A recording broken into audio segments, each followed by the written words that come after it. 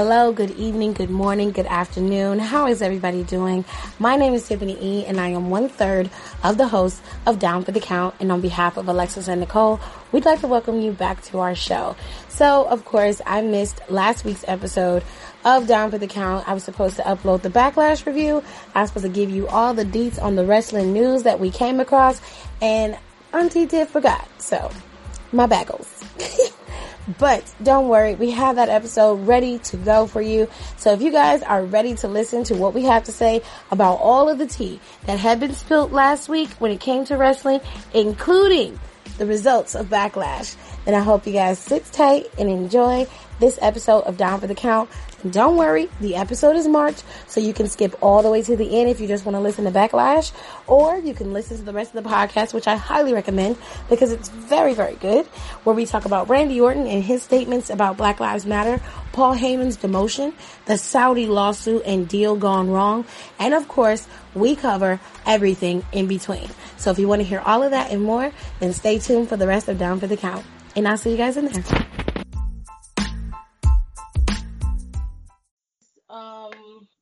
With the juicy stuff, and then end with like the reviews of like Backlash and stuff.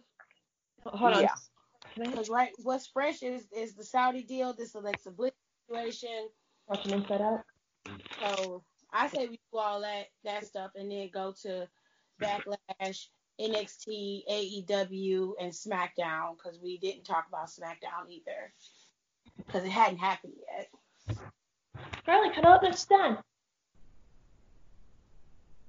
I want to start with Bliss because that's like really, really fresh. All right, we'll do Bliss, Saudi, other news, and then we'll do Backlash. All right. Okay, who's going to do the intro today? I can do it. Okay, cool. Okay, ready? Yeah. All right. Okay, Hi, everyone. Thanks for tuning back into Down for a Count podcast. Yes, quarantine is somewhat over. Please wear your fucking mask while you're outside. But I'm Nicole, and with me is Tiffany Alexis. Say hi, guys. Hi, wear your goddamn mask. Wash your fucking hands. Shit. My 5-year-old knows to wash her hands. You grown-ass people should, too.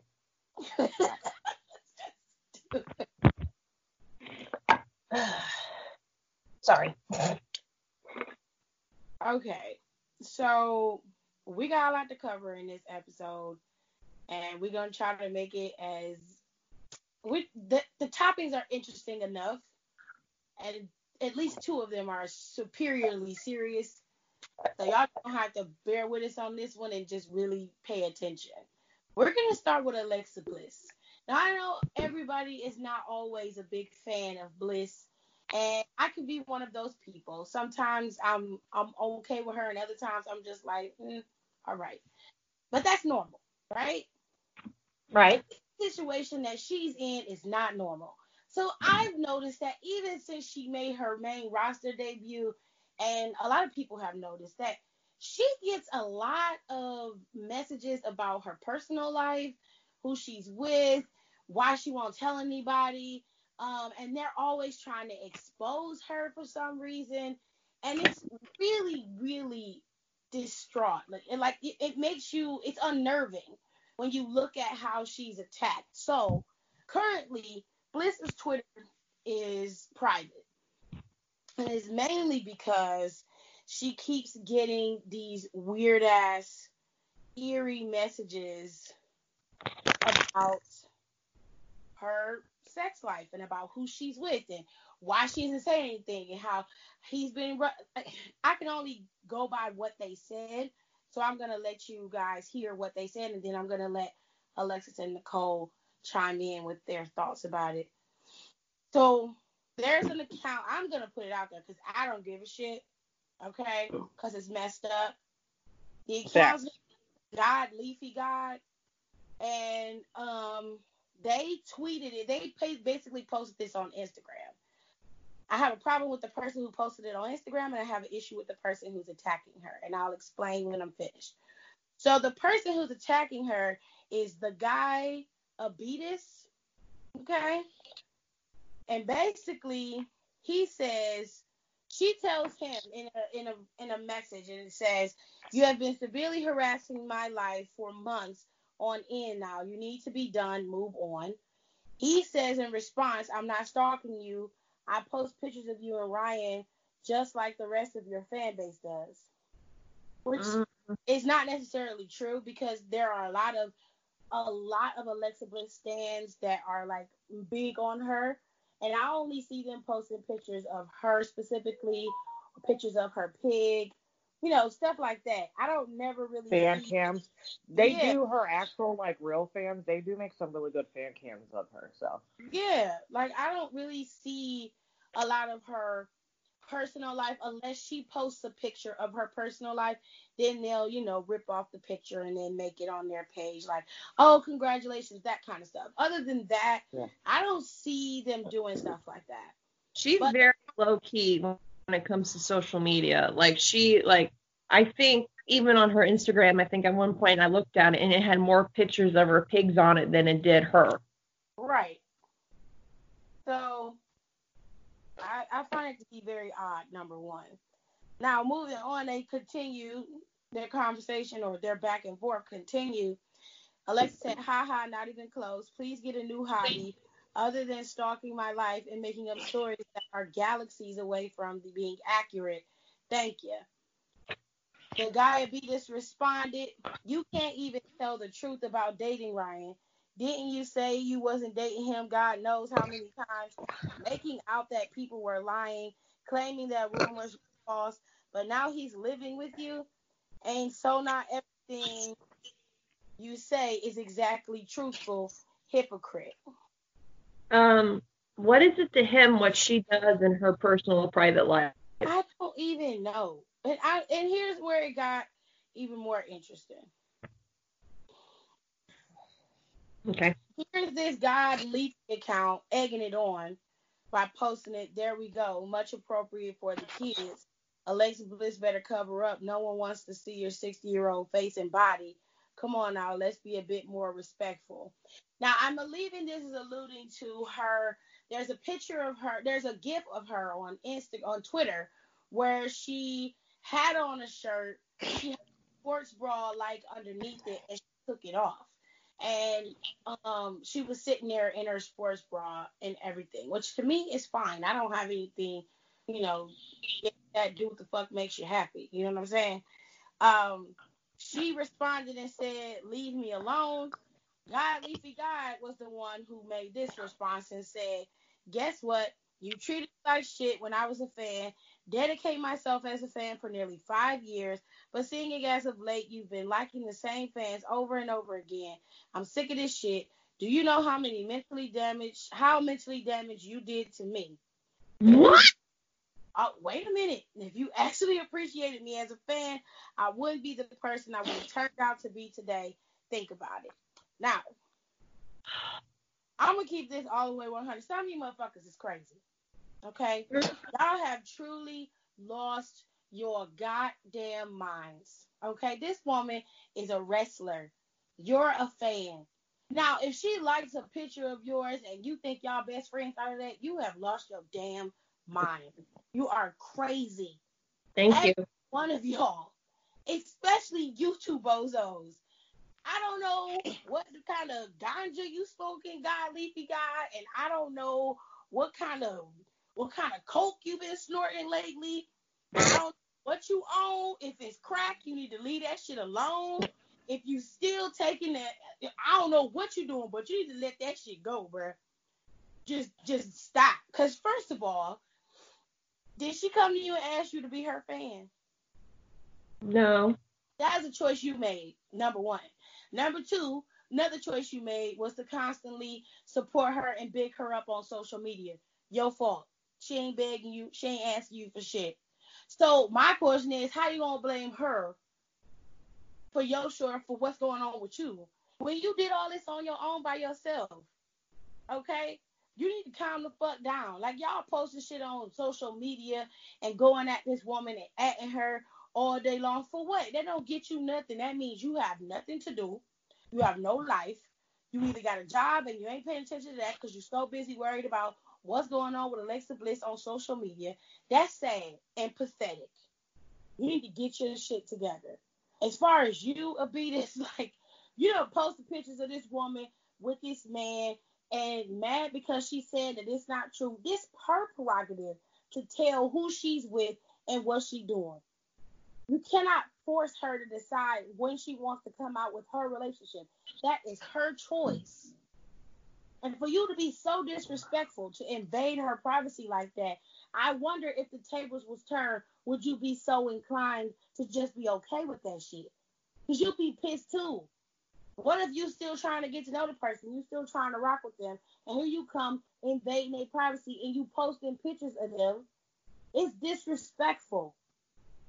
Just more of the story, mind your fucking business. Just on a personal level, it's like, this is why certain wrestlers don't answer back fans on social media.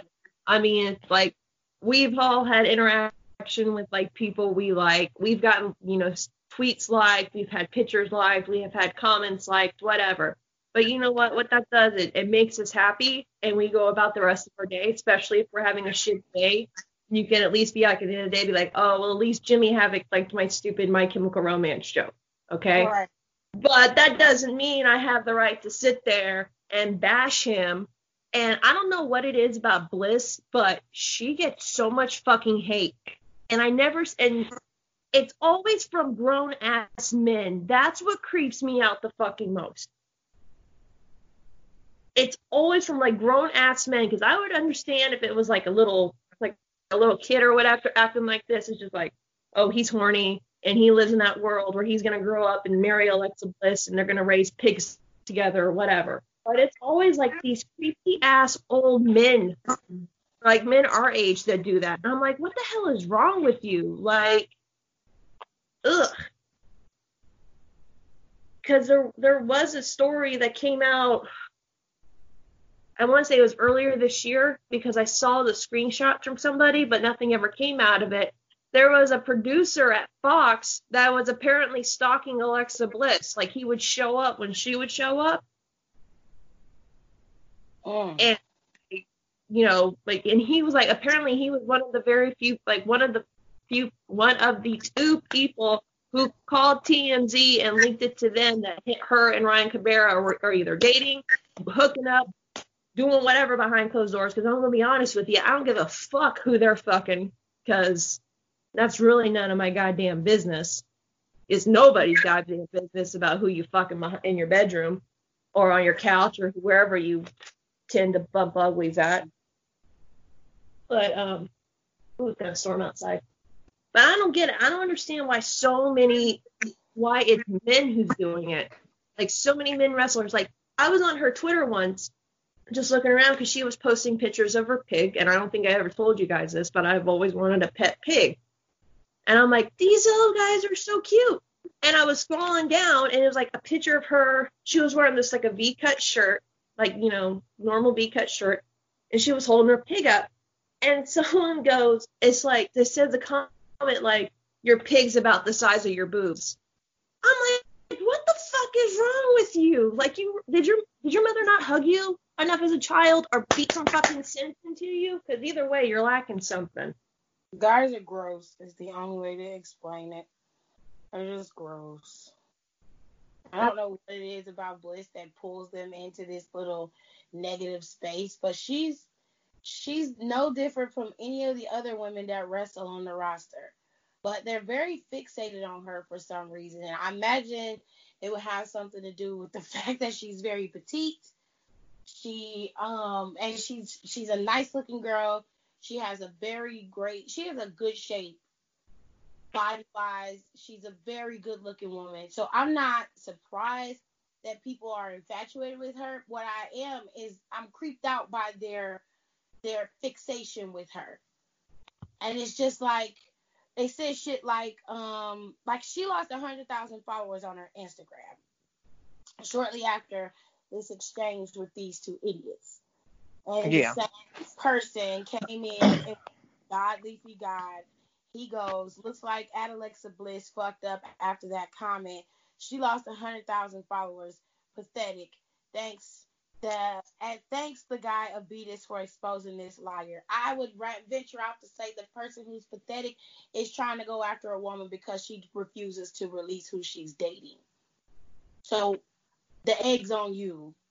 None of our goddamn business who she's dating, who she's fucking, who she's meeting up with. It's none of her fucking business. I just it's you, dude.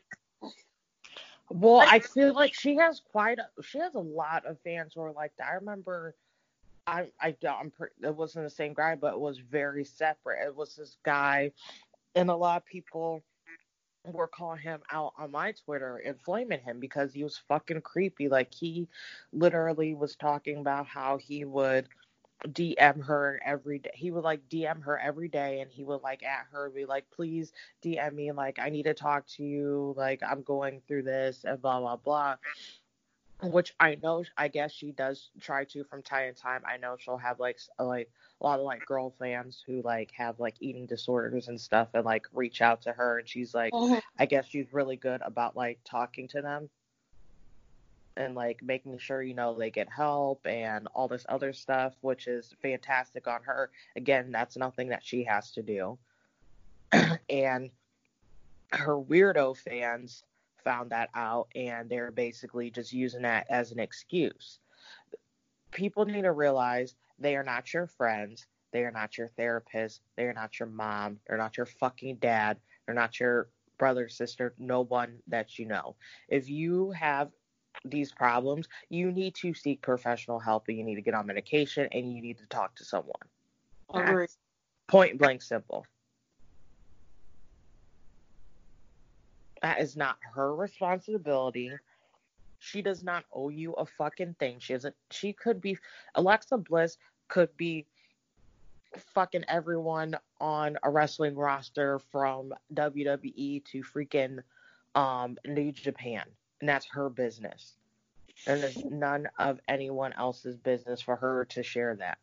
She could literally fuck someone on national TV, and you tweet at her and ask her, and she says no. That's her business. Again.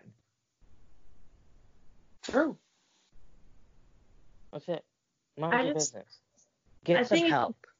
I think it's just funny is that these guys will sit here with the anonymous of the internet and hide behind these usernames. Like, first of all, I think Alexa Bliss has a little bit more to worry about right now than losing followers on Instagram. She's more worried about being able to perform while there's a viral pandemic going on.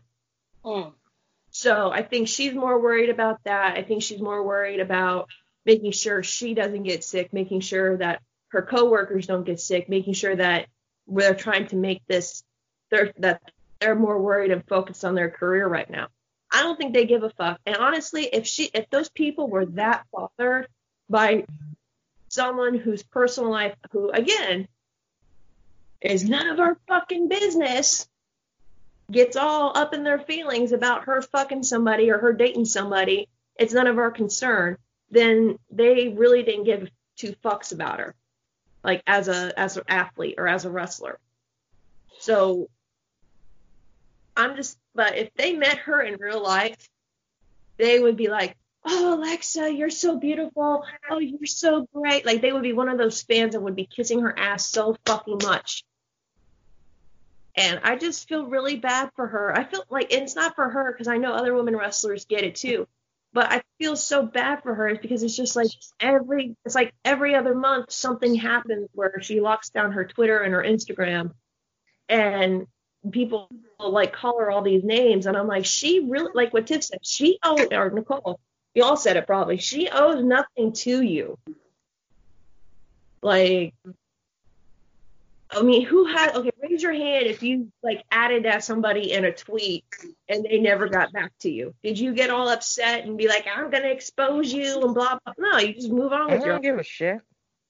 Because you're just like, look, you know how many times people probably at somebody a day and they probably just don't see everything. So especially the annoying ones. Like, if you do it every single day by the same person, they're probably sitting there going, this person's freaking crazy. Like, they have no life. Why are they doing this, like, every day? That, I think it's kind of that initiative where people take over the wrestlers, or at least in WWE, wrestlers get their social media taken over by somebody else. Yeah. I think she should have been done that. I've been hearing stuff like that from her fans for forever, and I low-key, and the first time I heard that, she does not need to be on her own social media. And from what I hear, Bliss is she's a pretty calm and mellow person backstage. She doesn't like starting fights or having conversations or making plays.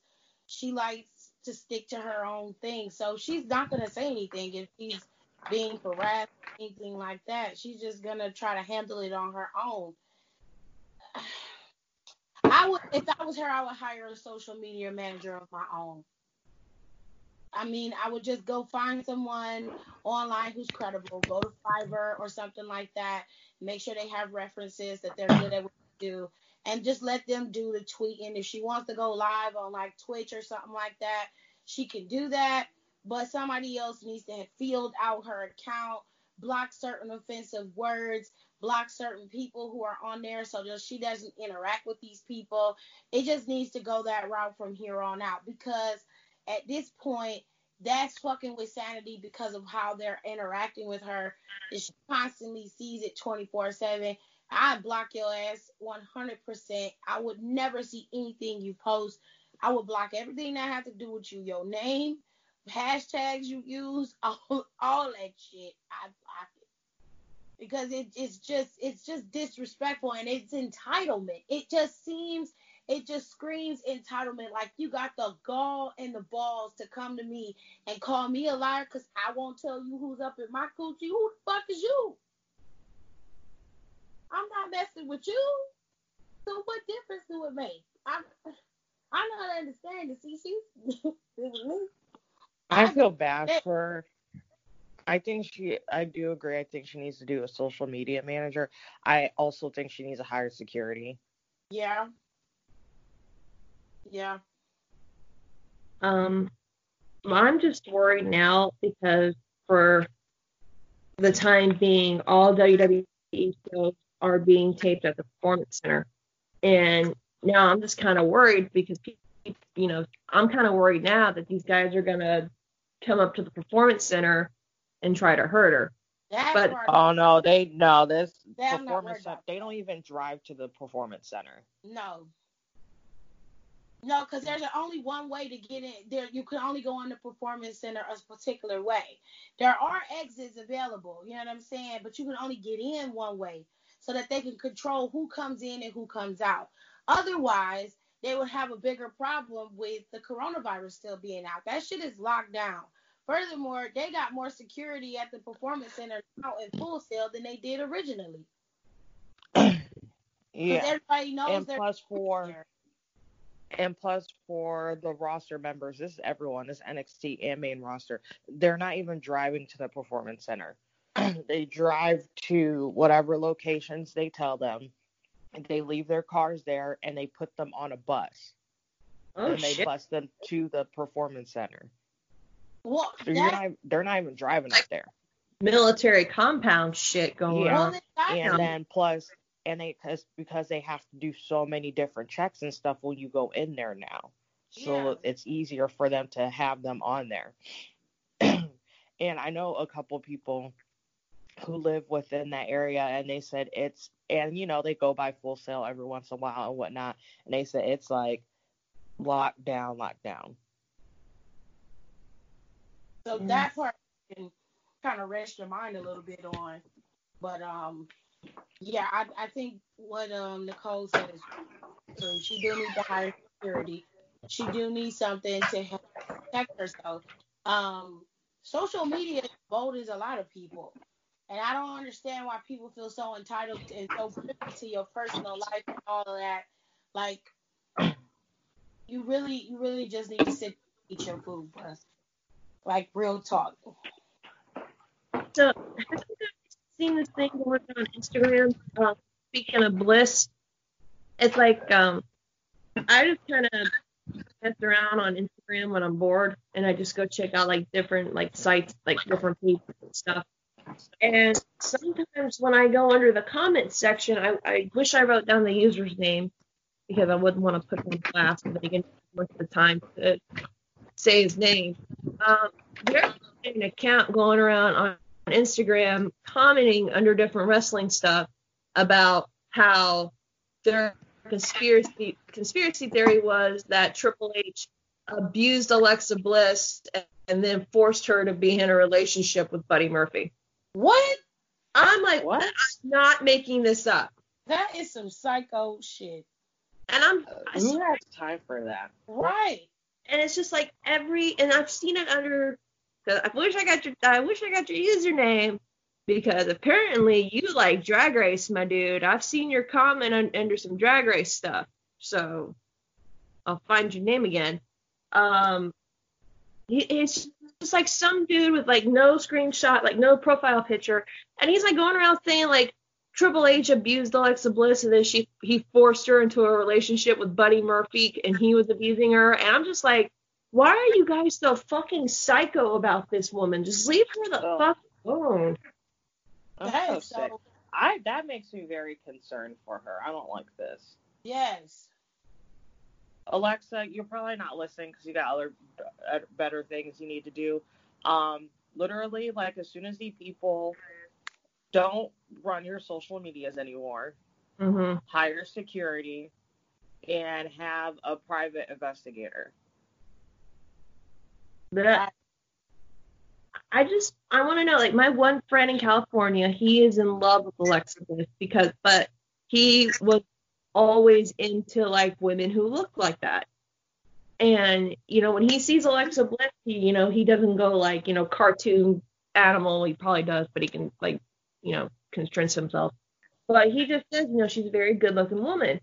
And I said, okay, well, at the end of the day, do you like, because I was talking to her when I saw that thing on there, and he goes, look, she's got more important shit to do than sit around on social media and fucking write everybody back, thank everybody. And he goes, first of all, I think that's creepy that myself, a grown-ass man in my 30s, is sitting up on social media all fucking day hoping to get a response from Alexa Bliss. I'm really hoping someone I know says, dude, you need to get a fucking life. But I'm like actually legit fucking scared for Alexa Bliss now. I am too, and I don't like that shit. And FYI to any of these weirdo people, if I see you and you are bold enough to have your profile picture and I see you at a show, like your actual profile picture, what you look like, I will punch you in real life. Facts. Like, I'm not kidding. So don't go to no show where I'm at. Or you can, and we can test this out, because I don't do that. Same goes for we might give people shit on here, especially like certain women on here, but we believe in protecting all women. So don't wish no harm on nobody. No. So don't wish no I'm harm. gonna smack you. None of that. What scares me is just, we were talking about this, I think, last month on the show, where those guys found where Arn Anderson was living at, and they just rolled up to his house at like 7 o'clock in the fucking morning and woke him up. Yeah, he was too nice, because I'd have fought someone. Thanks. I for real would have fought somebody. The fuck out of here. Yeah. That's when you call the police, bitch. Like, or go to the door with a piece, okay? Yep. And be like, excuse me, what the fuck do you want? And how you get my address? Get your ass off my doorstep before you get a cap in your ass. Because you trespassing. And I got the right to shoot you. That's when you get the meanest fucking dog you can find and you sick it on them and just be like, good boy, and chew your new chew toy. And just go back in the house and be like, I'm gonna have waffles for breakfast. But I'm legit fucking scared that they're gonna do that, because like you hear all these stories about like stalkers finding like the people they're stalking or they're harassing. Like there was we can move on after this, but there was a story over in Japan where a J-pop star, like some obsessive male fan, found out where she lived because of she was being interviewed like outside her house by like a television studio or something. Yeah. And the guy, they're like, trying to be real careful not to show anything, trying to be respectful to her to keep her privacy. The guy managed to find out where she lived at because of the reflection in her eyeball. That is crazy. I'm just like, think what the good you guys would do if, you actually used your craziness for the good of the world. Or we're decent people. Right? That too. Well, let's move on to something else that maybe not as deep as that. But Paul Heyman was demoted. But just so y'all know, it's on site. Facts. You harass these women's wrestlers, it's on site. Just talk to the fans too. Like, I don't like how female fans get harassed either, and they're getting sexually assaulted at shows and all kinds of things, and nobody's saying anything. I don't know who you are if this is happening to you when you go to a show, but don't go to a show by yourself. Mm-hmm. Find somebody to go with you. Stay together in a group. And if something like that happens, report them. Like, find the security and tell them that they're doing it. So if they don't do anything, then you need to start blasting shit on social media so people can not support them. Okay? Because that's not cool. Get a fucking TikTok and turn around and record the guy following you and just keep posting it on social media, post it on Facebook, whatever. Because, they're not always going to protect us. Sometimes we have to protect ourselves. So just be very, very careful. I'm not trying to scare anybody, but the reality is I'm just seeing too many horror stories on Twitter and Instagram and on TikTok about women going to the shows and being sexually assaulted by drunk wrestling fans. And women are doing it to women. See, that's wrong right there, man. Like that, we shouldn't be doing that to each other because we were talking to Terry. We met him through Nicole. We did a slight thing with him. Go check it out. And when we told him, all three of us told him that, female wrestling fans get harassment from both sides. And he's like, really? We're like, yeah. He goes, I didn't know that was going on. I'm like, dude, it's been going on since I started watching wrestling in 96. And it's 2020.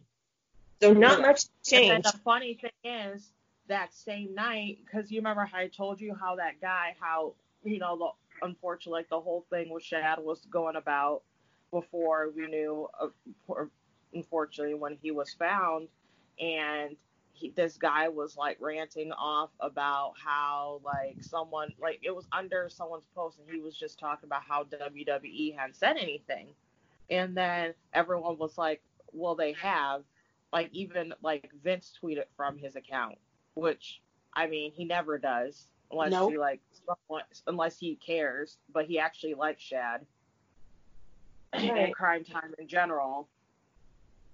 And then he was mad because obviously that was also the same week of the Owen Hart Dark Side of the Ring, so everyone's was also emotions were high. So, and I was trying to explain to him, I'm like, I understand that you're mostly upset about that, but I was like, this isn't the appropriate type of post for you to be leaving all these frustrations about that. I was like, there's a whole nother thread about Dark Side of the Ring. I was like, let's talk about it there. And then he just started popping off about some weird stuff, and that's when he was saying how Stephanie hates black people and some other weird stuff. And I was like, dude, I was like, you really, it was just really weird. And I was like, dude, I was like, I think you need to chill out and maybe go outside for a second, take a walk. And then he just, damn. And he said something else, and then he called me a bitch, and then I didn't even blink about it, so I was just like, okay, whatever. But Terry saw it, and he started jumping on him.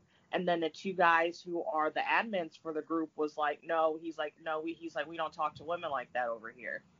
And then and then they were like, well, you need to apologize. And then he was like, and then more people started getting on him. And I was like, at this point, I'm like, I don't care.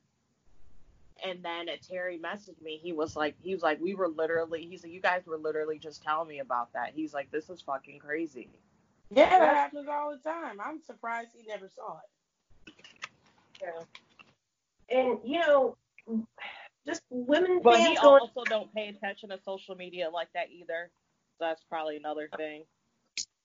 But my thing is, too, is, like, it's women going after other women. Like, we're already such a small subset, even though it's not as small as it used to be.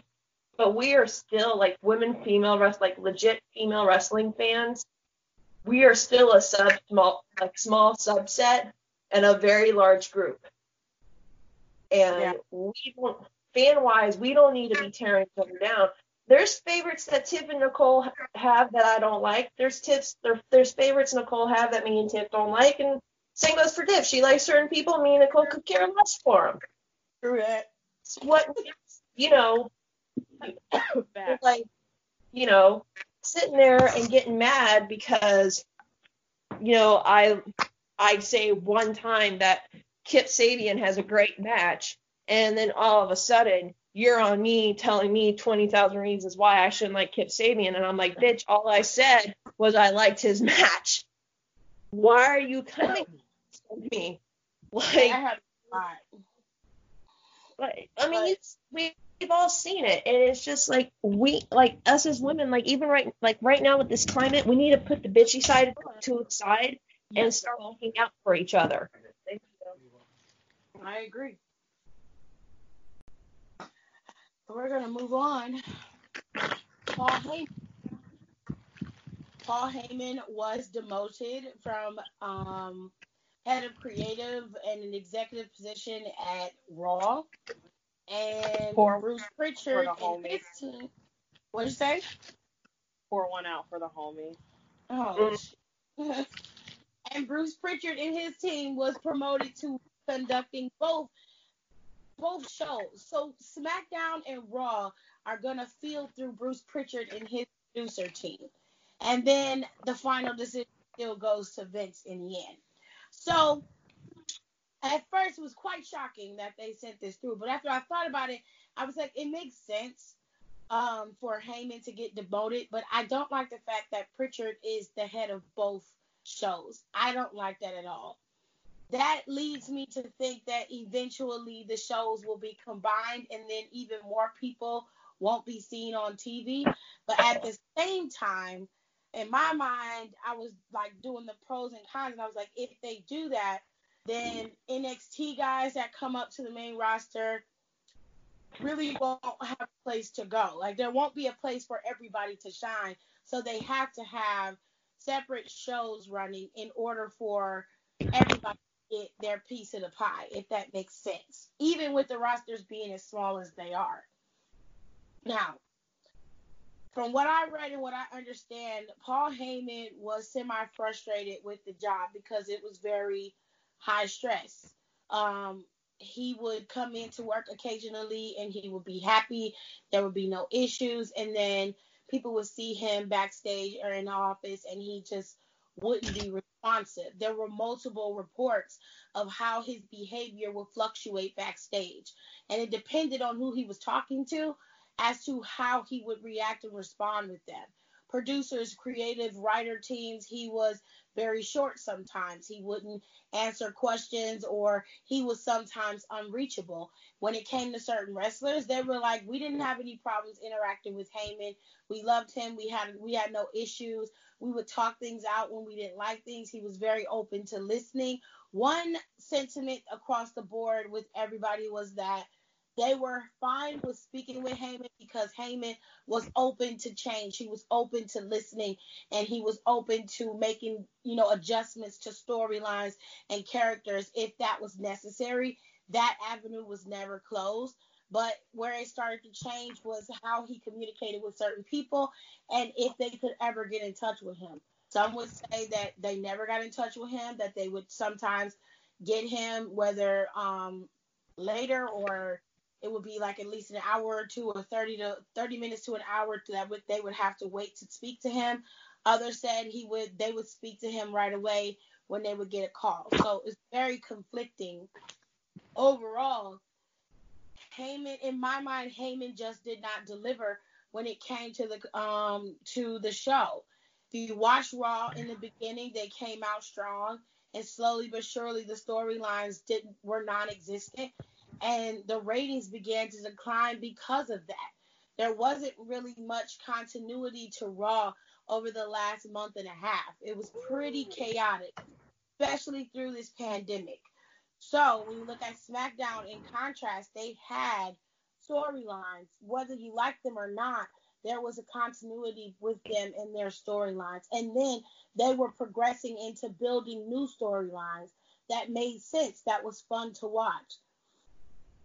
So Pritchard got the job to be the guy to head up Raw, and he's also the guy heading up SmackDown. I see this heading into a collision course of crashing within the next 4 months. I don't see it working out past that because he's going to burn out very quickly. But you guys let me know what you think about Paul Heyman's demotion, because they said that he has now been regaled to being on-air talent. He's focusing on that solely. And Brock Lesnar is refusing to work in the conditions of the coronavirus as it is, which leads to me to believe that eventually Heyman will show up on Raw in another capacity. But y'all tell me what you think. Nicole, you go first. I'm not a big fan of Bruce Pritchard. I don't hate him. I just think he's an idiot. And he just lets Vince steamroll over him. And I just don't think he has I don't think has a great creative mindset as well. Yeah, he might be decent on a business side, but I don't think he's the greatest creative wise. And again, he is not going to push or shove or anything against the grain, even though he might know in his heart that that's correct. So that's why I'm very concerned. I know a lot of people didn't share the same sentiment, but I liked Raw. I liked Raw better than SmackDown because I felt like it was more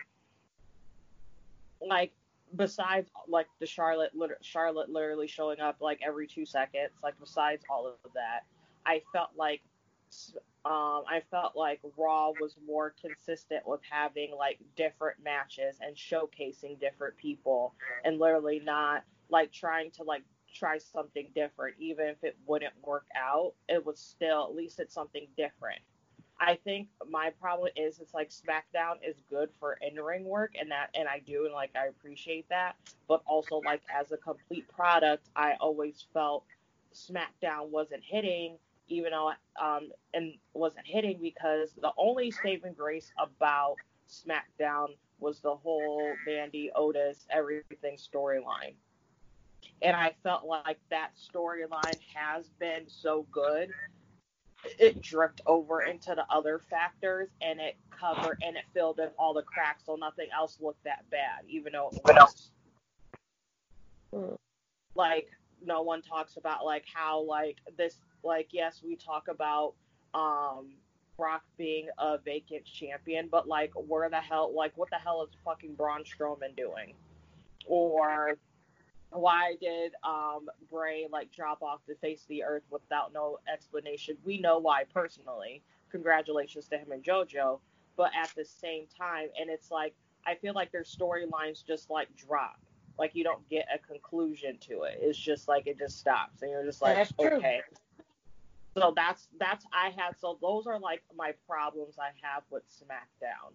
The one thing that also saves SmackDown is that it's 2 hours again. So if SmackDown and Raw had the same runtime, the ratings would be completely different for SmackDown. And I'm just keeping it 100. I think if it was 3 hours, it'd be a disaster. And those numbers would be below NXT numbers, in my opinion. Oh. But for Raw, I felt like we were trying, we were seeing new people, this, regardless of how you feel about Seth, his whole faction, whatever he's doing is, super different. Thank God we have Asuka, besides the Charlotte show, which is everywhere, we can't escape that. But besides that, you think of like all besides Bianca being missing, like think about all the different women that's been showcased lately over like the past whatever. So he's been there. But on SmackDown, all I see is Sasha, Bayley, Lacey. Mm-hmm. And yeah, like where the hell is Carmella at? Like where is and like Alexa Bliss and Alexa Bliss and Nikki, but they hop from here or there and then they'll disappear for a few weeks. So I don't count them as well. Dana, so it's like I don't either. And Dana, like where's Dana? Dana disappeared after she beat Naomi again. So that's what I'm saying. Like Raw, and I'm not saying Raw is a perfect show, but at least they were trying. I can't say that for SmackDown. True. So I'm very concerned that the product is going to drop even worse. And I don't know. They better be ready to let Bruce go because I'm telling you, it's not going to work out. And I think USA is going to get pissed because apparently USA is not very happy with Paul getting demoted. Oh, really now? Because they had faith in Paul, and they were sold under the contingents that their show was going to be different from Fox. So you would expect to have somebody heading up your team over having someone who heads up both, because now both shows are going to have a similar tone, and that was not what they were sold on. They're already on competing networks. And now you've got one guy heading up both shows, and he has to be able to create two separate tones to these shows. Raw had its tone, SmackDown had its. They were very different, and I agree. Both shows have their flaws, but if you like one over the other, it's usually personal preference with most people. It really isn't about, like, you can break it down by the flaw, but every flaw SmackDown has, Raw has a flaw that isn't necessarily comparable, but it makes sense what's going on with their show. You can run it down, and then you can run down what's wrong with SmackDown show. The overall tone of each show is different, and Bruce is going to have to deliver on both ends. That is a lot of pressure. They should have just hired somebody else. If they didn't want Heyman to be in there as the guy, then they should have hired someone new or somebody that was furloughed. Bring their asses back and let them do the job. Because it doesn't make sense to me to have Bruce Pritchard be the one to head up both shows. Fox is going to be mad too, because their show is going to suffer because of that. So they better get their shit together. They fucking up everywhere, apparently. So I'm going to look at this from like another perspective. I think I've said this before, but right now, ratings on both shows have gone down. I was not aware of USA not being happy with the WWE. No, they're okay with the WWE. They're mad about this. This is what they're pissed about. They don't really care about ratings because Raw's been on there so long, and they know because like the virus, not many people are going to be like into wrestling, especially without a crowd for so long. Right. They're upset about Heyman being gone. Okay. That's their big gripe. I just want to know though, what are they? Okay. How can I put this? They just pissing off everybody at this point. Like the fans are not happy because viewership is down, and at the same time, I get it because people really aren't in the mood to watch wrestling all the time. And to be honest, last night when we were watching Backlash, I gotta get a new one of those. When we were watching Backlash, it really kind of took me out because there were people yelling and screaming, but I'm like, ugh. Like I can understand why people are like, I just can't get into it right now. They need to figure something out. I don't think it's a good idea for one guy to do both shows, because that is going to lead to burnout. Hang on a second. Hi, baby, you want a blanket? My little fisherman's kind of tuckered out right now. No. So she's all being cute right now. I'm getting back to what I was saying though, because Mom, I really think it's a bad idea that they're having one guy do both shows, because it is going to overlap, and I really hope it doesn't come to the fact that they're going to put everybody back on one roster. I don't think they'll be big fans of that, because this has been going on for almost a decade now, right? Over a decade since they split shows. They've split and gone back together and split and gone back together. Okay. No. What was that? Wasn't me. I just heard someone go, Sheena! I'm like, huh? Oh, sorry. No, I just muted this match. Okay. Because I know they resplit it back in 2016, because that's when they did the Raw and SmackDown titles and all that jazz. If they put it back to one show, it's going to be absolutely disaster.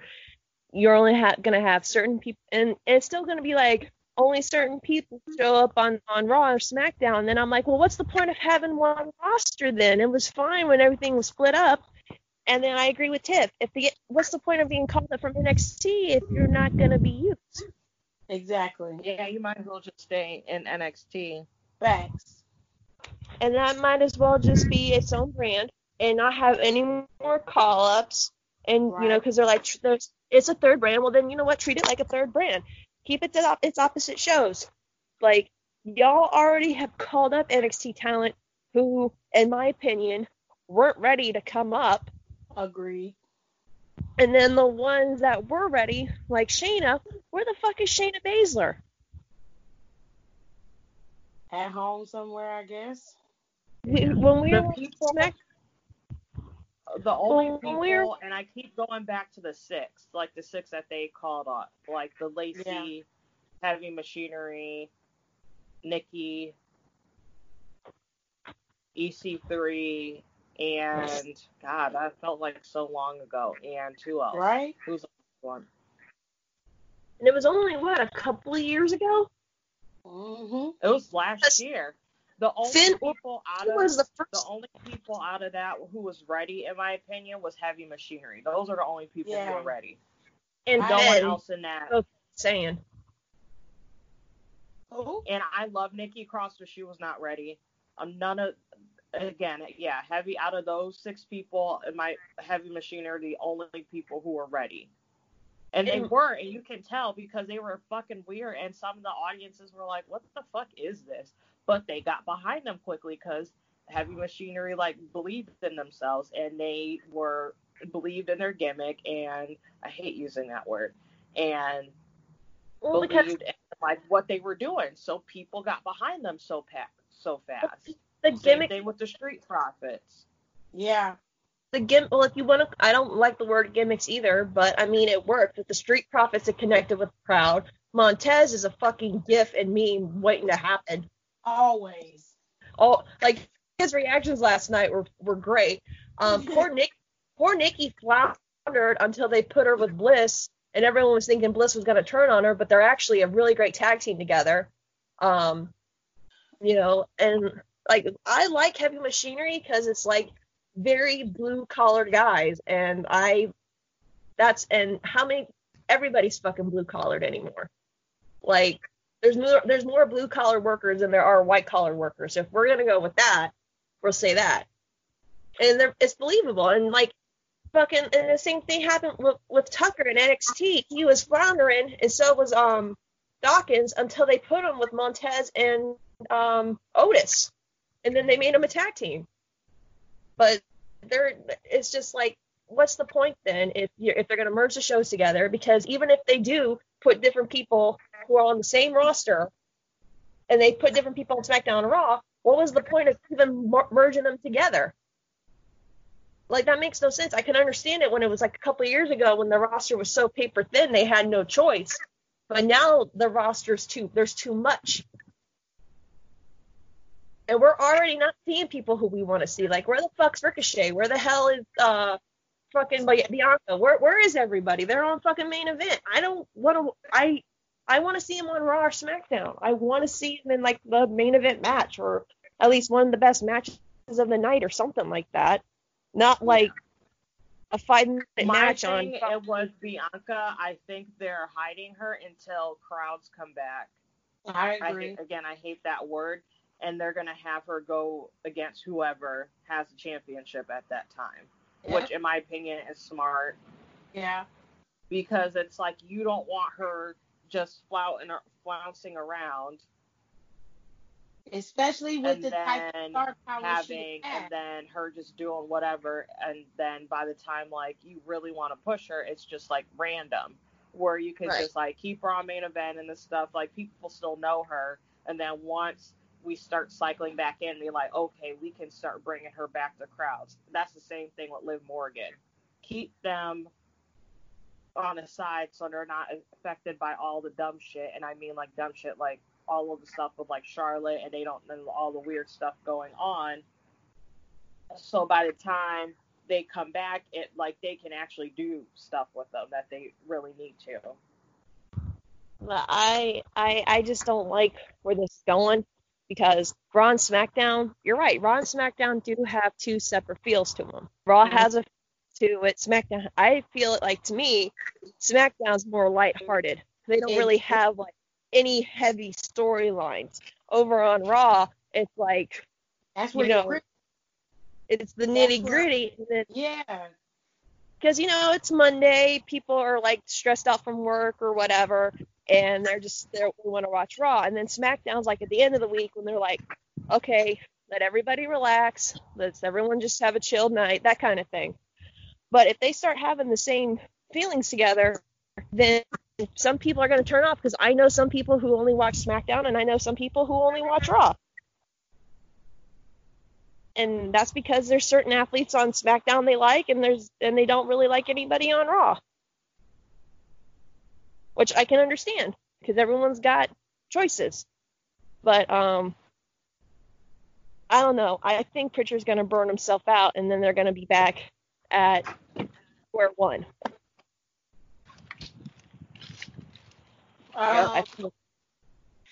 No, go ahead, Nicole.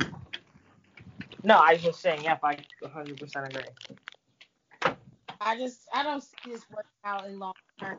I hope that is a short-lived stint. I want it to be temporary, and they need to keep the tone of the show the same for Raw. They don't need to change the tone of the show. I personally want you to have better storylines, and I want to see more women storylines. You don't always have to have the belt involved to have a story. They were able to do that with Bayley and Sasha, so they should definitely be able to do that on Raw. You've got plenty of women there. Nia, Shayna, Liv, Ruby, Bianca, Natalya is there. You got plenty of avenues to go. There are plenty of different ways you could structure it. You're not trying to have the story take over the Raw Women's Championship. But if the story is good, why are you hiding it and stifling it? Y'all need to do something. Because at the end of the day, you need to be appeasing the fans and the network. Everything else is white boys. So if you're not going to give us a reason to watch the show, and if all of y'all going to keep doing is just going by what you think works, you're going to continue to go down in ratings. Furthermore, the coronavirus is a factor that has nothing to do with your piss poor showcasing of superstars.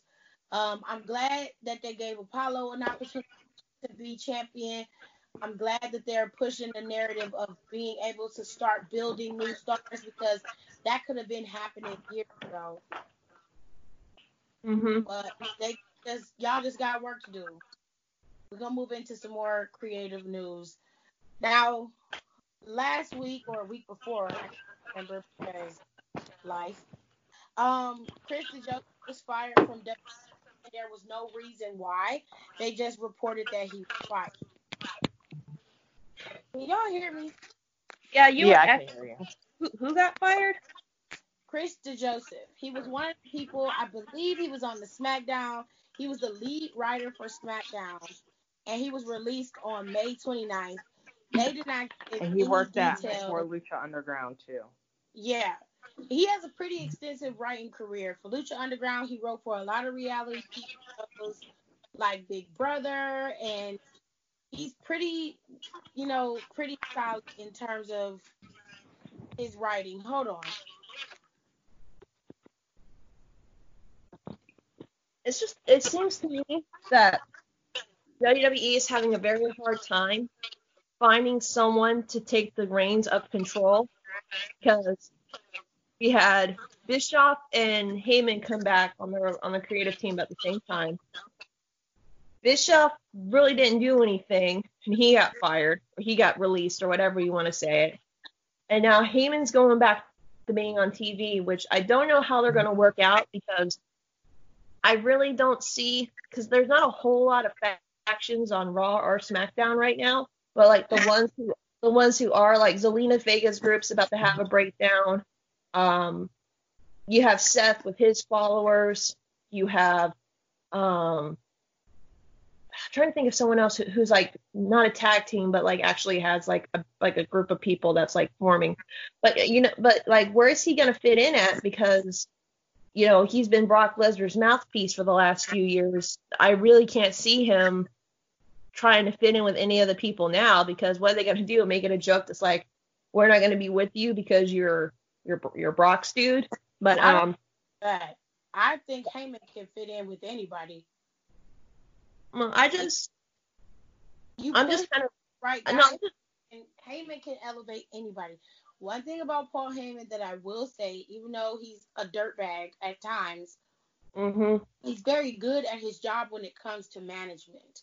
Before he was like CM Punk's manager, and before he was Lesnar's advocate, he was managing Curtis Axel, and he did a pretty decent job.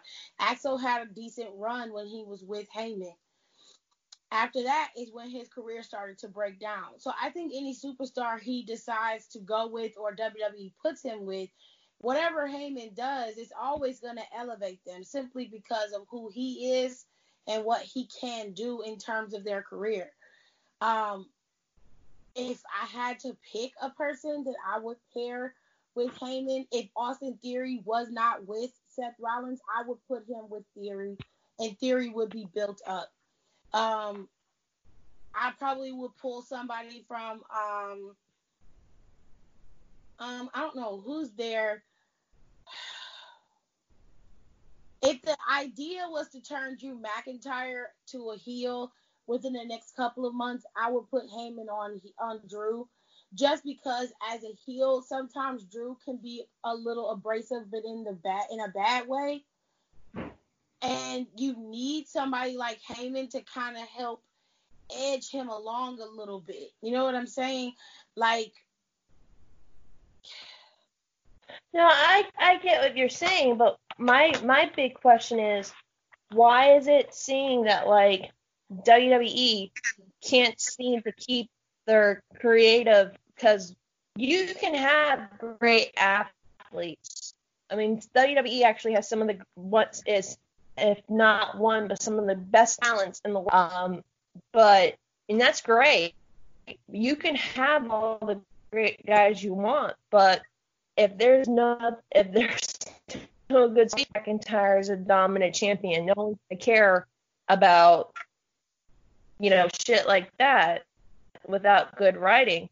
And it's just very curious to me on why it seems like when they prolonged all those writers, or they released all those writers, and now they demoted Heyman and they're throwing everything to Bruce, and I'm like, that just seems really weird. Like, why can't you keep your creative control under control? Like, that's just what's kind of curious to me. Like, my thing is, I don't think he's letting them have enough free reign. I think it's still hard for him to give up control when it's like you're hiring these people to do a job, so let them do their job. True. But at the same time, some of these incidents are isolated.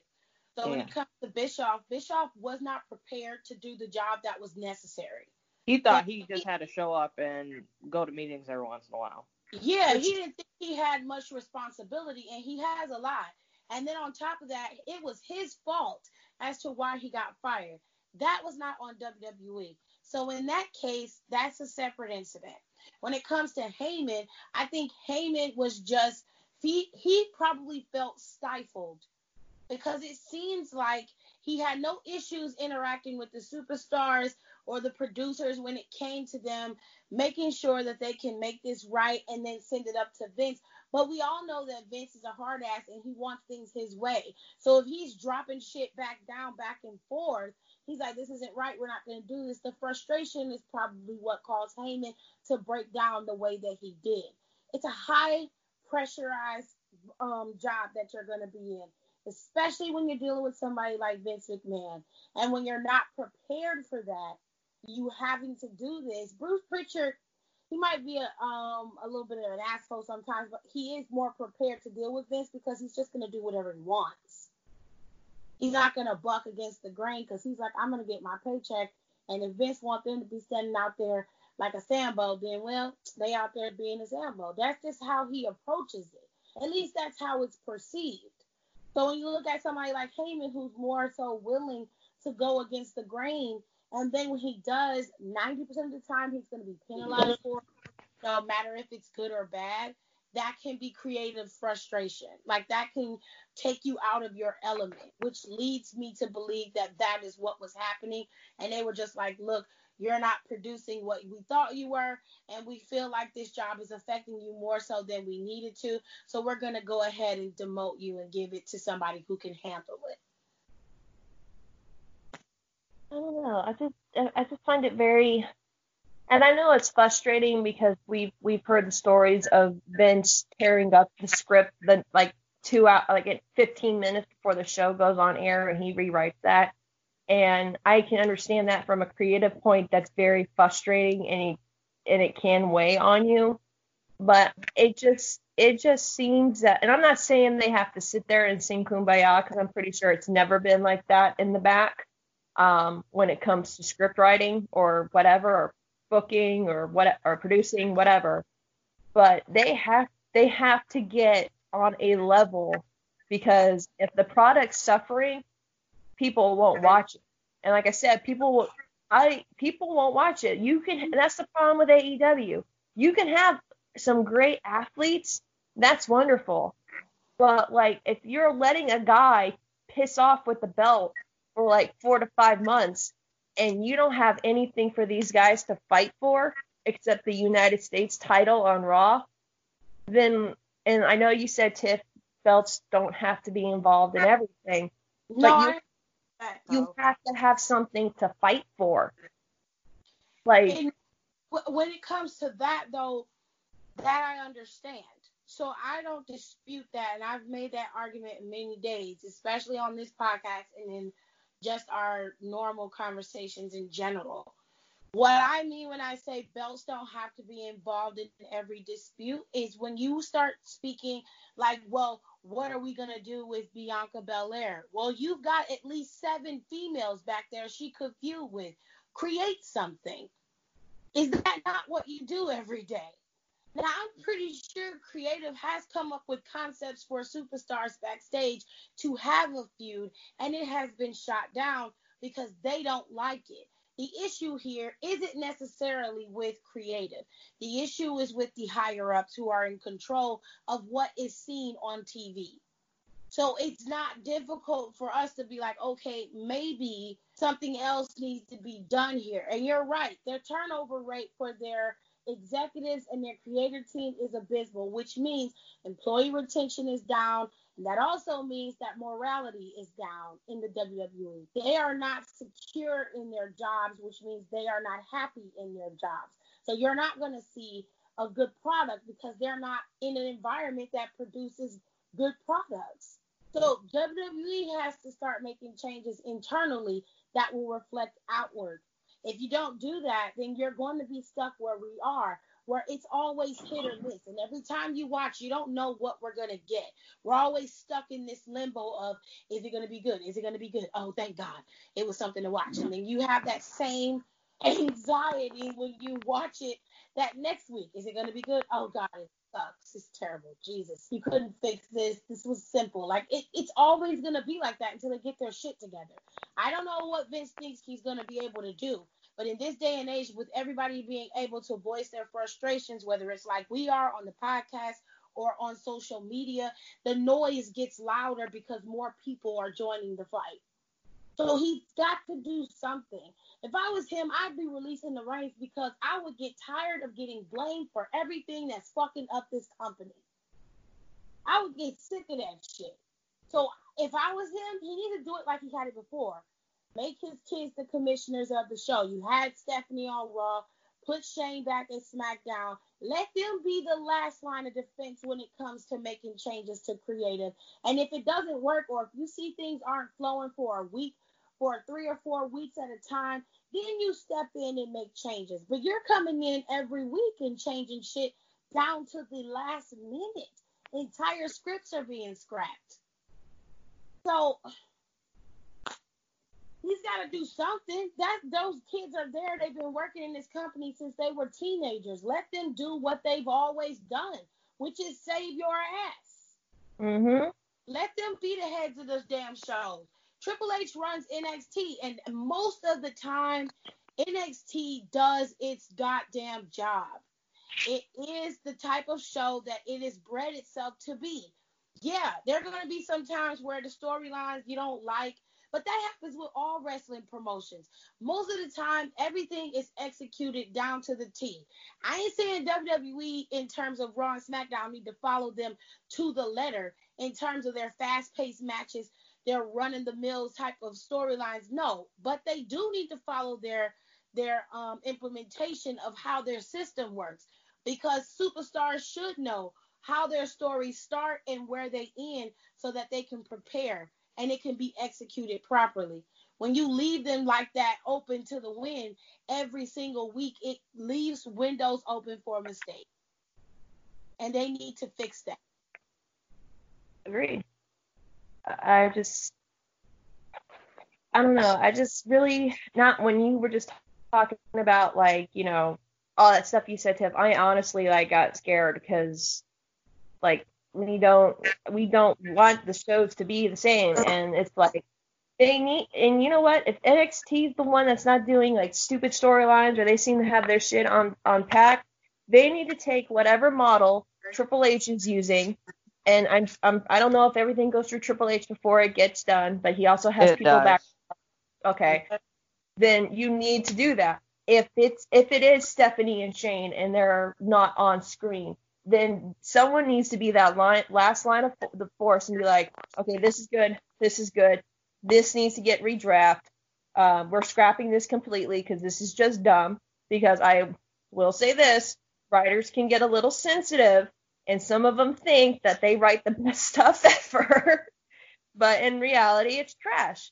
But they need to do something, because it's just like people have short attention spans, especially wrestling fans, because we're so used to storylines going at a certain pace. But now, and even before COVID hit, it just felt like they were dragging. And it's like, okay, what is the payoff to this? Like last week on SmackDown, Mandy finally got back at Sonya. It wasn't even anything that great. It was just her showing up on the Titantron going Nana, Nana, Nana, pretty much. And I was just like, that's what we're doing now? Like, she just couldn't walk out there and, like, stand on top of the key or whatever and just keep her arms crossed, and that would distract Sonya. Like, that would have made more sense instead of just going up on the Titantron and, like, saying some, like, middle school shit to her, like, oh, you're fake, you're this. I'm like, that's all you got? That's all you got. That for months about Mandy, but I don't know. I think eventually they just like, well, we gotta pull back on this Mandy Rose and Sonya storyline, or they could have just let Sonya be the victor in that storyline, because clearly she already was, just by how she cut her promos and how she conducted herself as a heel. She just blew Mandy's ass out the water, and it just made her regale to Otis's sidekick. Even Otis is outshining her. And that's sad. I'm not saying nothing against Otis, but the reality of it is you should be able to hold your own in any situation that you are in. If you can't do that as a face, if that's not your niche, then you need to find a way to make this work out in your favor. Cause I mean, we rag on CM Punk all day long. But even CM Punk was put in situations that he didn't necessarily care for, but he executed that shit effectively. Now, you may not like him, you may not like the way he conducts himself, but that's the truth. When we were watching it, at least when I was watching it, there was no indication that there was anything going wrong until that Nexus situation came up, and he sat on the stage and cut that promo. Mm-hmm. That was the only time I was like, okay, something ain't right. Like, something ain't right here. Like, he really upset. Like, he's really pissed off. And I'm just like, if those type of things happen all the time. Superstars are not happy with storylines, but they execute what they're supposed to execute. They do it, and they get it done. Dean Ambrose is another one. Perfect example of somebody who hated what he was doing, but there was no indication on TV that he didn't like it or that he wasn't going to sell it all the way. He sold it 100% to the T. Even the shit with the doctor poking him in the ass, he hated that shit. But he did it on TV, and I'm just like, yo, bro. You can tell it. I know. It's just weird because it's like what you guys said about the noise getting louder. This isn't like, 1992 where if something happened, they don't hear us. We would just be sitting with our friends going, oh, that was bullshit. Like, I know I'm a wrestling fan, but I can even see through that crap, like whatever. But now it's like you have social media, you have Twitter, you have Facebook, you have Instagram, you have TikTok, you have all these social media platforms. And, that's when you need to be tagging people, not bugging Alexa Bliss. That's what you need to be doing. Like, because I've seen people going, hey, WWE, well, what the fuck was that I just saw? Like, they're tagging, they're adding them. And they're like, this is bullshit. Like, are you guys really questioning my intelligence again? Like, but this is watching it, though. Right. Still watch. So I'll put it into perspective. Anybody who's within the earshot of my voice, you hear me now. You don't like what you see on TV, you stop watching it. People don't respond to you on social media because it's just that it's social media. So if you're having an issue with what you see and you can't get over the fact that WWE isn't necessarily being responsive to what you're saying on social media in terms of the collective, because this is not just about like Alexis as an individual, me or Nicole. Let's just go by the overall census. If we were to take a poll right now, it'd be overwhelmingly on the bad side of what people think of WWE. That's not including the situations with the news that's out right now and everything that's being said about WWE. That's just as a whole encompassed. People are not happy with the product and they're not happy with how the business has conducted themselves. So how do you resonate that into change? The very same thing, and I hate to equate it, but the very same thing that happens when it comes to situations that are social unrest and things that affect us as a society. The only way people respond is by the almighty dollar and what lines their pockets. So if you don't like something, and you're watching this TV show and you're like, this is not giving me what I want, then you change the fucking channel. Because ratings is what networks expect. And if Fox ratings go down, they will cut your ass in the middle of a show. They will turn it off and be like, WWE is canceled. We're no longer going to be showing WWE. It'll be right then and there that WWE realizes that things have to change. Stop watching the network when they say they're going to have a pay-per-view. Numbers have to go down because numbers mean they're not making money. Numbers mean their stocks go down. And nobody's going to pay for a stock in a company that isn't going to generate revenue.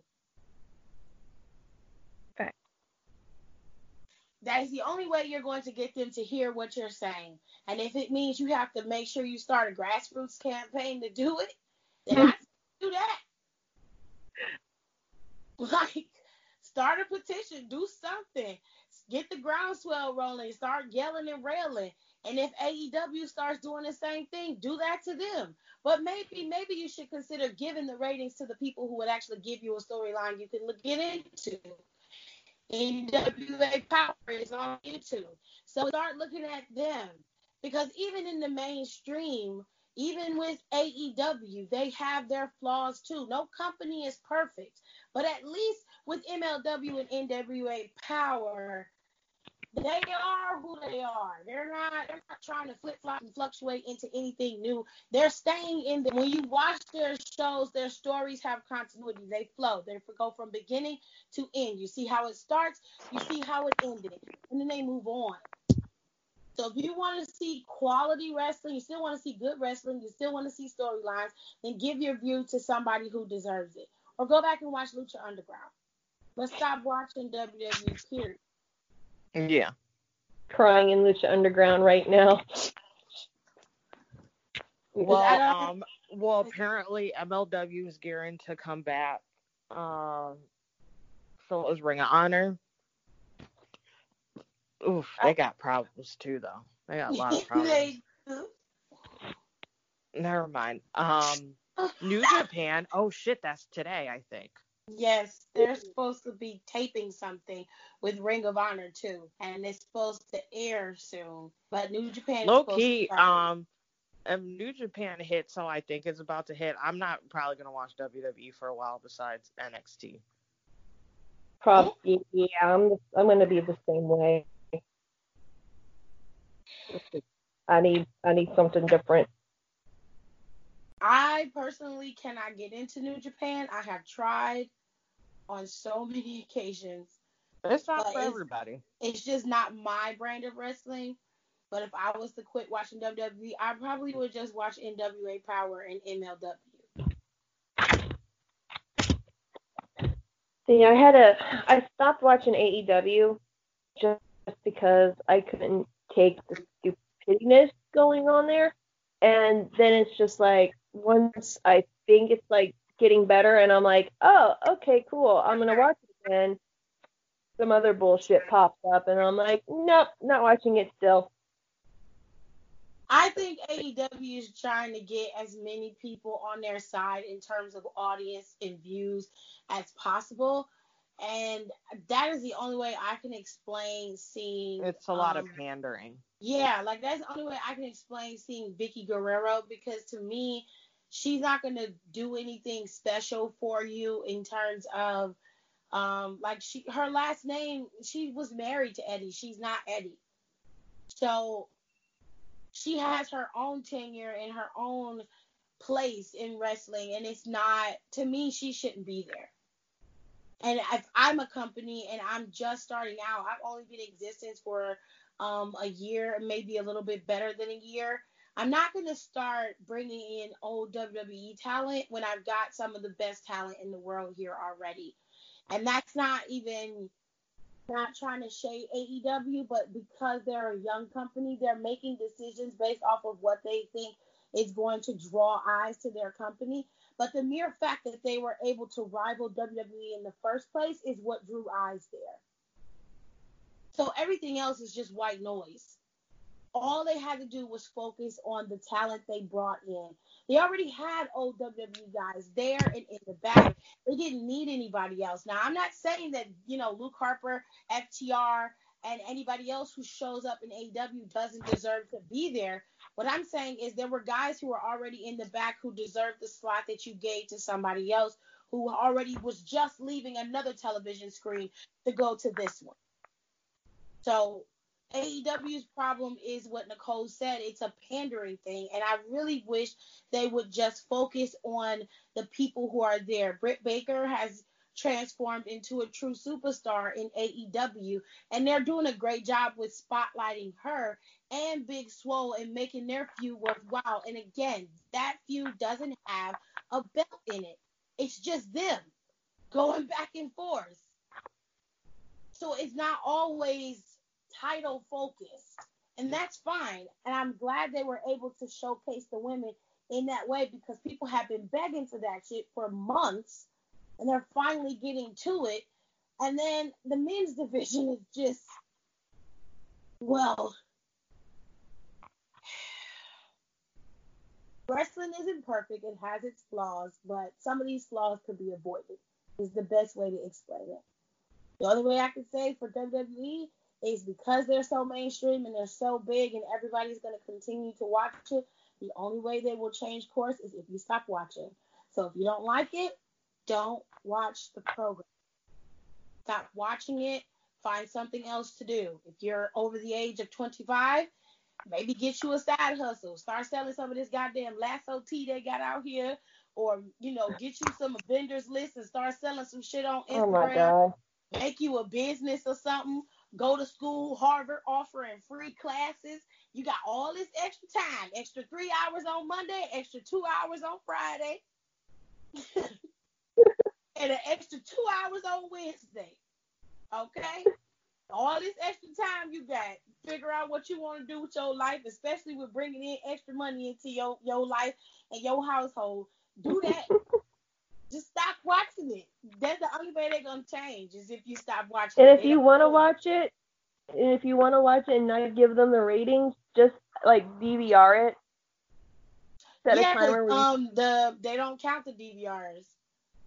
So they just set it like that. DVR.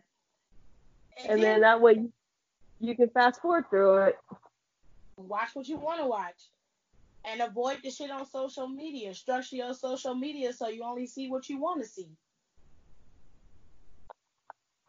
That's all you can do.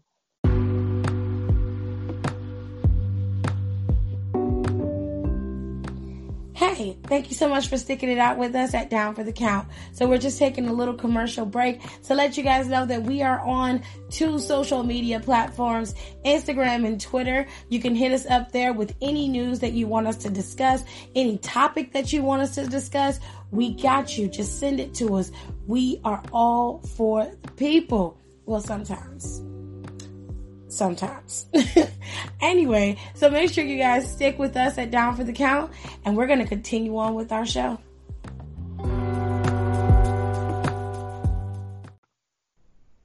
Okay, now we're getting into the nitty gritty. WWE has a lawsuit pending against them via their shareholders because of this Saudi deal. Now, it's on now. Yeah. There are multiple reasons why this deal has a lawsuit against it, not to mention the monies that was used to allocate it from it, how they got paid. The list goes on. But right now, there's a new piece that's been added to this story. So apparently, a released WWE wrestler, former WWE wrestler, is a confidential witness in this case, clearly for the shareholders. He detailed what happened in Saudi from his perspective, and he was a part of the top 20 that was sent back to the United States, to Buffalo, New York, on that chartered flight when all the superstars were stranded in Saudi.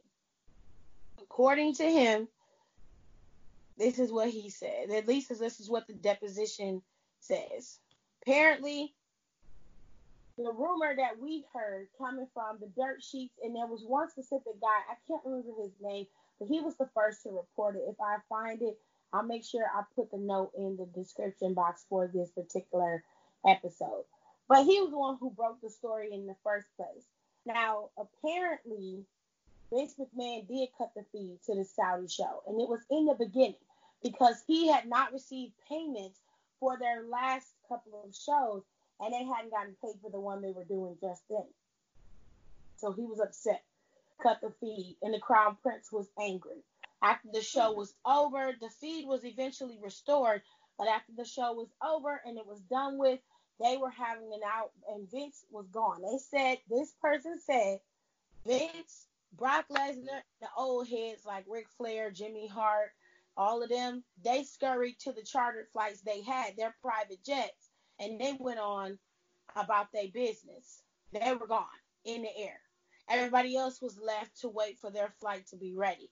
Now, according to this guy, it's a male, because they did say it was a male. They referred to him as he, okay? So, they say they got on the flight. He says they got on the flight, and they were sitting there, and they hadn't taken off. 20 to 30 minutes has gone by, and The pilot sounded distressed and gave a reason that they weren't going to be able to take off as mechanical issues. He then says they were removed from the plane and they were sent inside to wait. And he asked the stewardess what was going on. The stewardess says, it seems someone doesn't want us to leave the country. They were not able to take off. And then he says he recalls seeing a bunch of guards wearing black militia uniforms, and they had guns, and they were blocking their exit, and they were staring right at the wrestlers. So this gets worse. Oh boy. He says that he overheard some personnel describing it as a hostage situation. He says that he went to the senior director of talent relations, Mark Carano, and asked what was going on. And Carano told him that the Crown Prince Mohammed bin Salman and McMahon had gotten into an argument over the late payments in connection with June 7, 2009's Super Showdown event. Carano then informed him that McMahon cut the fee, like I said before, and that made the Crown Prince pissed off. He said that they were advised that they would look into booking flights on a different airline in a different airport, or wait for the next morning. Now, after a few hours, they came to him and said that him and 10 other wrestlers, cameramen, and agents were put on another flight to Buffalo. He was confused because if there were other planes available, he didn't understand why they all couldn't get on their flight to Saudi Arabia. Okay. He also remembered a bunch of the wives of the wrestlers being concerned about their husbands coming home and what was going on. And he said that they all were aware once they got on the flight of the social media backlash that was happening because they were overseas, but the information was already out. Now, he says that after they got home, they were happy, and then the WWE put out a letter to attempt to remove blame from the company, and he just felt like this kind of helped stifle the wrestlers from speaking out, and they felt like it was going to limit their job opportunities if WWE, because of the way WWE structured the conversation. He then went to go talk to the talent relations and said he didn't want to go back over there. But when he did that, other wrestlers tried to follow suit, and they were barred from speaking. If they spoke to them about that, they would end up either have storylines or storylines were snatched to them. They were threatened with their careers being in jeopardy and making money. So a lot of wrestlers were regaled to the back and just didn't say anything.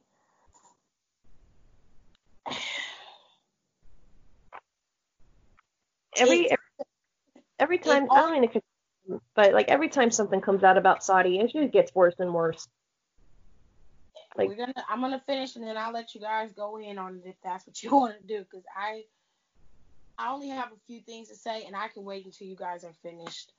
The lawsuit then identifies the issues with the broadcasting center that was supposed to be having a partnership deal with WWE. WWE wanted an immense amount of the money with this deal. And there's another whistleblower. His name is CW1. This particular employee of the Middle East Broadcasting Center is controlled by the Saudi government. It did confirm that the WWE and NBC could not come to an agreement on their deal. Now, this particular employee is a former WWE employee. He says that the WWE had wildly unreasonable expectations of the revenue it expected from a potential broadcast partner. They proposed 80 to 100 million plus subscribers to this particular broadcasting company, and they wanted a lot of money from that. The NBC was like, look, we're only projecting about 6.5 million subscribers at best. and you're going well above that. And we're not, pay for all of this and do this deal under that guise that we'll have over 100 million subscribers. It's just not going to happen. They kept negotiating and negotiating, and they negotiated to 15, and WWE was just like, no, we're not going to do that. They were at an impasse with that. The licensing fee, it was another issue, but it just required more detail that'll make the story even more complicated. WWE was having very massive projections and massive expectations on what they were going to be able to contribute in terms of getting people's eyes on this product in Saudi Arabia. And the Saudi Arabians were just like, this is not going to be a realistic number for us. We need to go for a much lower projection. And then if it goes above that, we can renegotiate later was the ideal. WWE wasn't going to license their material for less than what they quoted. So they were at an impasse, which is why they had the difficulty with licensing their shows and why their stuff isn't being played in Saudi Arabia right now as we speak. There are many layers to this lawsuit, and after this, I'm just going to let you guys go. There are layers to this lawsuit, and like I said before, I knew that this was going to blow up in their face. You're dealing with a company who, one, doesn't have the same aspirations in terms of wrestling. They are well behind in terms of who's still wrestling, who they want to see. When you're asking to see guys like Undertaker, Shawn Michaels, and that kind of shit from at least 2 eras ago, you have problems. Bigger problems than just money. Dead. You know what I'm saying? So I gave you guys the information, and I'll send it to the group chat if you want to see it. Well, you let me know what you think. It all goes back to that old saying, you play with fire, you're going to get burnt. And honestly, they fucked themselves. That's all I really got to say on it, because the more that comes out, the more I'm just laughing, honestly. That makes me a horrible person, so be it. No, I'm under the similar sentiments, and I've said this, and I think I've said this for like almost the entire time we had the podcast. I never thought this was a good idea at all whatsoever. And the more I hear about it, I'm like not surprised. So anything else that comes out of it, again, isn't like a complete shocker to me. The thing with the wrestler who, appreciate him for saying something, because someone needs to be quite honest. Yeah, I just don't know. So my thing is, I just have a problem with how stupid it is. So I know I like make fun of myself and say that I'm dumb, but I think I'm somewhat fairly intelligent when it comes to certain things. I think business is one of them to a certain extent. Ooh, I gotta put these back in the fridge. Anyways, so my thing is, from someone who's works there, who's because there's someone who's over there who's in charge. So I'm going to tell another company and knows international business, so I'm pretty sure they have plenty of people who are hired in for that. Either did not realize enough how shitty this was going to turn out, or just like let them do whatever, because that's what's killing me about this. Like, no one had the foresight to be like, you know what, I don't think this is the most bang up idea that we have. Let's try something else. That's what I'm concerned about. Like, no one was smart enough to realize, like, this isn't. If my ass, who literally lives in Ohio and doesn't even have a concentration in business, get from fucking over there, can realize, maybe through the very minimal amount of research that I've done, that this is not a good business practice, then how the fuck do people who get paid at least 6-8 times the amount of money I make a year not realize this before they invested all of this time, money, and energy into it?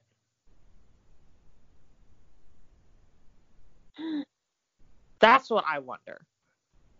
And if they can't answer that question, then they have a lot that they need to fix, not just in front of the camera, but behind it. Because there's no way that someone who's mindful and knows international business correctly would have okayed that, or would have been like, you know what, this isn't that bad of an idea. Like we said before, they could have went to India. Mm-hmm. Yeah, They could have went to China. true. Hell, they could have, I don't know, this might have been too African for them, or too black for them. I don't know, they can now since they act like they care about Black Lives Matter. They could have went to Africa. Well, I was thinking about that They earlier. could have went to like Brazil. Oh, There's so many. Honestly, I went to Brazil because they could have had shit outside all the time and it would look cool. I said that about Africa and people thought I was crazy. I said, you know how dope that would look? Yeah. Because I would film everything outside. Kobe went. You know, he's Ghanaian, so he went. And if you want to be real, I mean, you had Jinder Mahal be champion, so you can have people in India be okay with him being there. So why not use Kobe since you use Jinder and go to Africa and you could have a whole new billions of people. But okay. In Africa, the second most popular sport in Africa right now is fucking wrestling. You know how huge that is? Oh, that just goes back to what you just said. Why is it that nobody who has all this experience in this business, why don't they know that?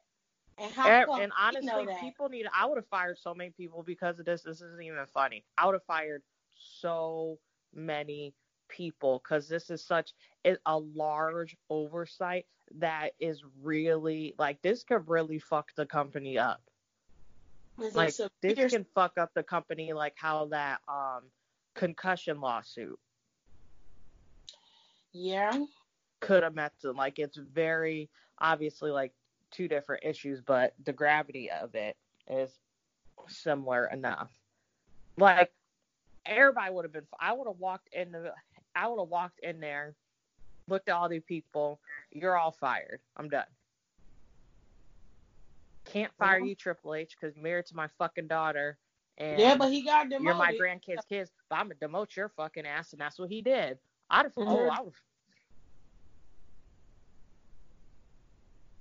ripped everybody a new one. Everybody. They've been scared. It's a bad fucking idiots over there. It's a bad situation, and she's right. And it's stupid. It's so avoidable. It should be no oversight though. It shouldn't be, because people in your business should be able to chin check you when it comes to that kind of shit. Like, there's no reason why you made this deal in the first place. And before we got started, Alexis actually posed a decent question. She said, if Khashoggi hadn't have been killed, would the outrage still be the same? My answer was yes, because that country has had issues before Khashoggi was murdered. That just escalated people's awareness of it. But they've had their hand in the pot of dealing out some serious damage to the American people. And if you know this, why would you turn around and then make a deal with them? It doesn't look right. It makes you look bad. And if you're saying, well, we're just an entertainer, you can't have that stance either, love, because your ass is taking pictures with the fucking president of the United States as a family. It looks like you are thumbing your nose. Because he's also king of bad international business. So you know what? Yep. It doesn't look good, and it makes you look incompetent, like you are not capable of doing your job. And if that's the case, then we got bigger problems here. Yep. Because that's simple business 101. You do not involve yourself in politics or anything that's terroristic when it comes to business. I don't care who you're dealing with. And when it comes to global business, you have to be very careful of who you align yourself with. Because once you are marked, you're marked. That's it. And y'all have put yourself in a position now where everybody is looking at you like, what the fuck did you do? And instead of you being open and honest and just telling everybody the Crown Prince fucked us over, which would have been better than you trying to cover shit up, because we probably would be on your side. Because technically it necessarily wasn't your fault. The Crown Prince got in his feelings because Vince was like, you didn't pay us, so we not going to show you nothing till you give us our money. Ain't nothing wrong with that. But then they tried to hold your superstars hostage, and it made it look like you left them over there to their own devices. That's where the fucked up shit came in. And you was on your own private jet and didn't take nobody with you. So it's worrisome. Some of my people's like, what's tea, sis? Like, what are you doing? Instead of you just telling everybody the truth, you want to get on this campaign of painting everybody else as a liar, and you guys were doing the best you could, and it was just mechanical issues to, one, save the relationship with the Saudis over the care and the well-being of your superstars. And that was a major error. A major error. Because it wasn't just superstars you left over there either. There was some NXT, there was not NXT, but there was some producers, some other cameramen for other shows. Y'all had all types of people over there that was stuck. So it made it look like all you cared about was in the public, making sure y'all was clean and y'all relationship with Saudi looks clean. So you can help bridge that gap back. But you didn't give a fuck about your superstars. That's not cool. They did it, and we have a whole episode. If y'all are new to the podcast, we have a whole episode of when that shit went down, and cheap plug put in there, so there you go. But no, like, what was it? Was it Carl? It was Anderson or Gallows' wife that was like the one of the first people speaking out on social media. Like, they're stuck on, because that's what people were like. Because I think the WWE got mad at her for saying that, but she was like one of the. Can y'all hear me? Yeah, I can hear you. I thought I got disconnected for a second. She was like one of the very few people who started going. She's like, hey, WWE, want to explain why my husband's still stuck in Saudi Arabia when he should when he should have been in the air right now? Hey, so they're being held hostage. So hey, they're not allowed to leave the plane, and the plane's not allowed to leave. Want to tell me what's going on? Like, she was like one of the first people really going in on it, and then people were just like, what do you mean they're being held hostage? And that's when she started posting like the text between her and her husband, like him telling her what's going on. And it's just like, to me, yeah, I said in that episode, I said, to me, it does look like Vince took off because he looked like he really didn't give a shit. He was more worried about getting himself out of there, and fuck these other people who are here, even though they're the ones that get me my money. Now, like I said before, I am not sure that Vince McMahon was like, he's going to hold my superstars hostage. You get what I'm saying? So when I said in the episode, I just don't think he would do something like that. I'm still of the mindset that he's not that much of a monster, that he would leave his superstars in a war zone like place where there are no rights for the people who live there. He is well aware of how that country works. You cannot tell me that he doesn't know that. He knows that. So for me, in my mind, it's like, it don't make sense. Why the fuck would you intentionally, you cannot strong arm a country like that and then leave your people there? You can't do that. And then expect everything to go over smooth. Like, you literally got into an argument, a pissing match with this motherfucker who just cut up somebody. He literally had people cut this man into pieces. And the first thing you thought was, gotta get on my flight. I'll see you guys back in America. And no, like, that don't sound right. Like, one plus one equals two, bitch. Like, you gotta know. Like, they literally could have went anywhere. Like, they could have went to Jamaica, and if they got stuck there, so what? They're safe. They could go get drunk for a day. Exactly. They could have been taking it on the beach somewhere. Right? They could have made a whole vacation. I'm like, you know what? I'll fly back on Sunday. It's no big deal. Period. Yeah. But you talk, and then here's another factor that people forget. So Natalya and Lacey were wrestling over there. And y'all know women don't have a lot of rights over there, nor were they really particularly happy that they were wrestling over there. We saw the videos. They were throwing bottles of water at them when they was wrestling, when they came out there to wrestle. All kind of shit was happening to them. The danger that they were in just by staying there after that was over was, to me, if anything, if you had said, look, we're having some issues. I don't know what's going on with the airport, but I'm going to take a couple y'all with me. I will refuel the jet, send it back, and have them come pick y'all up until we can get y'all out of here. I know that things are wrong, but we're going to make sure we take care of you guys, and I'm sorry about that. He did not do that. It looks bad. You have got to make sure that your superstars understand that they're a priority. They didn't feel that way, which is why they went on social media and was going at y'all neck. I mean, Curtis Axel did it. Luke Harper did it. To me, I think Luke Harper had some other motives, but, you know, that's just me personally. But there were a lot of people. Anderson was just like, can't wait to see the locker room, who the locker room leader is going to be. You know what I'm saying? Like, it was very much, everybody was on the same page, which leads me to believe all of them have knowledge of this. They're all aware of this, and the story, if asked amongst all of them, is going to be the same. So, WWE fucked up. And in this case, this could be a nail in your coffin if you don't get this straightened out. And I'm not talking about giving them no money and ending this settlement and then moving forward like this is over. No, I mean really sitting down with your superstars and detailing how you can rectify this so that they feel safe while working in your company. Because if I was them, if we ever went overseas in any country like Dubai or Saudi Arabia, I would not go.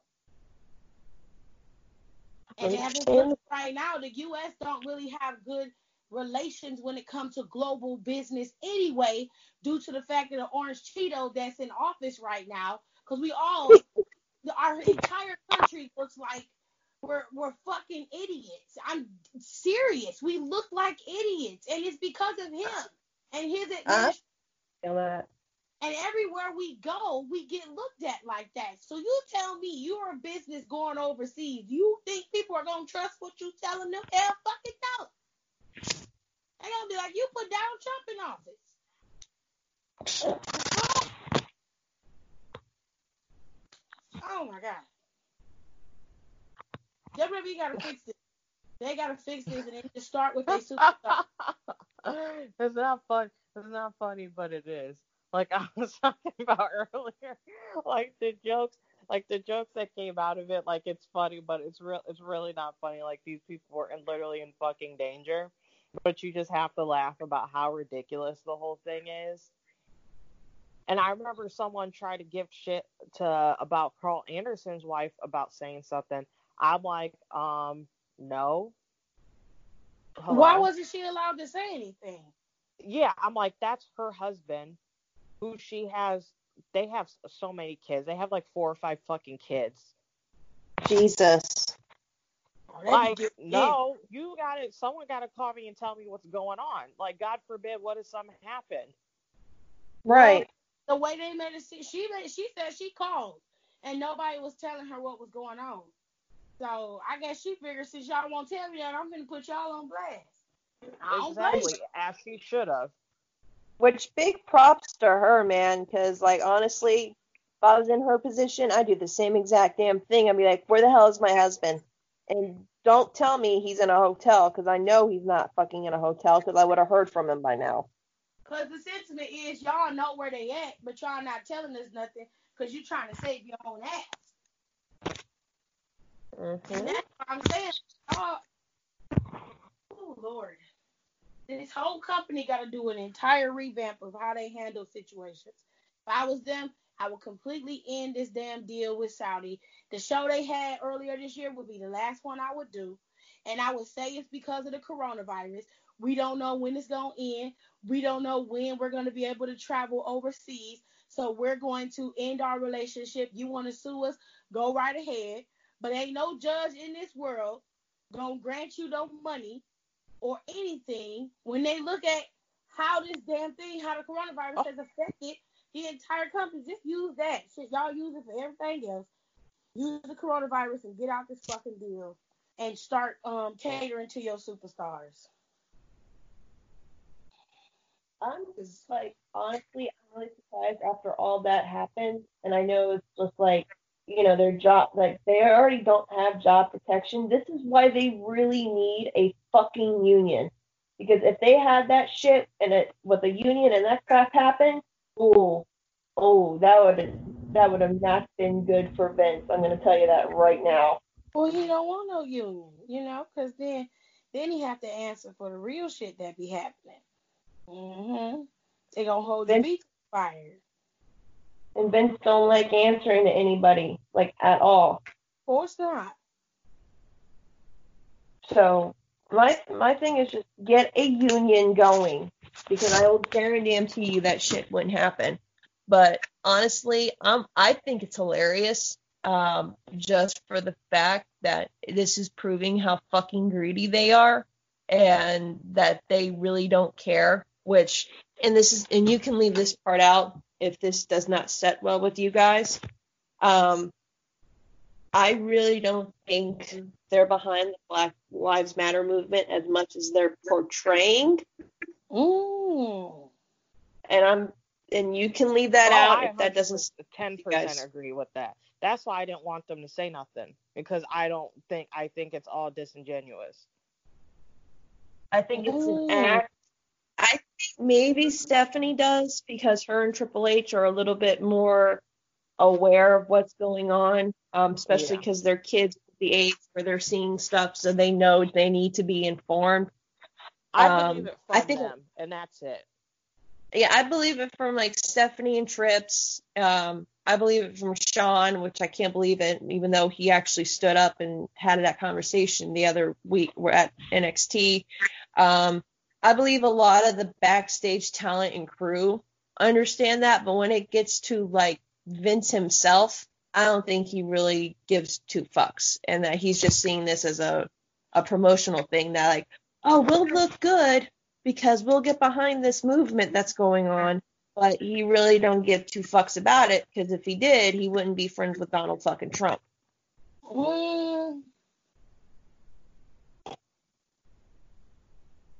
I don't know.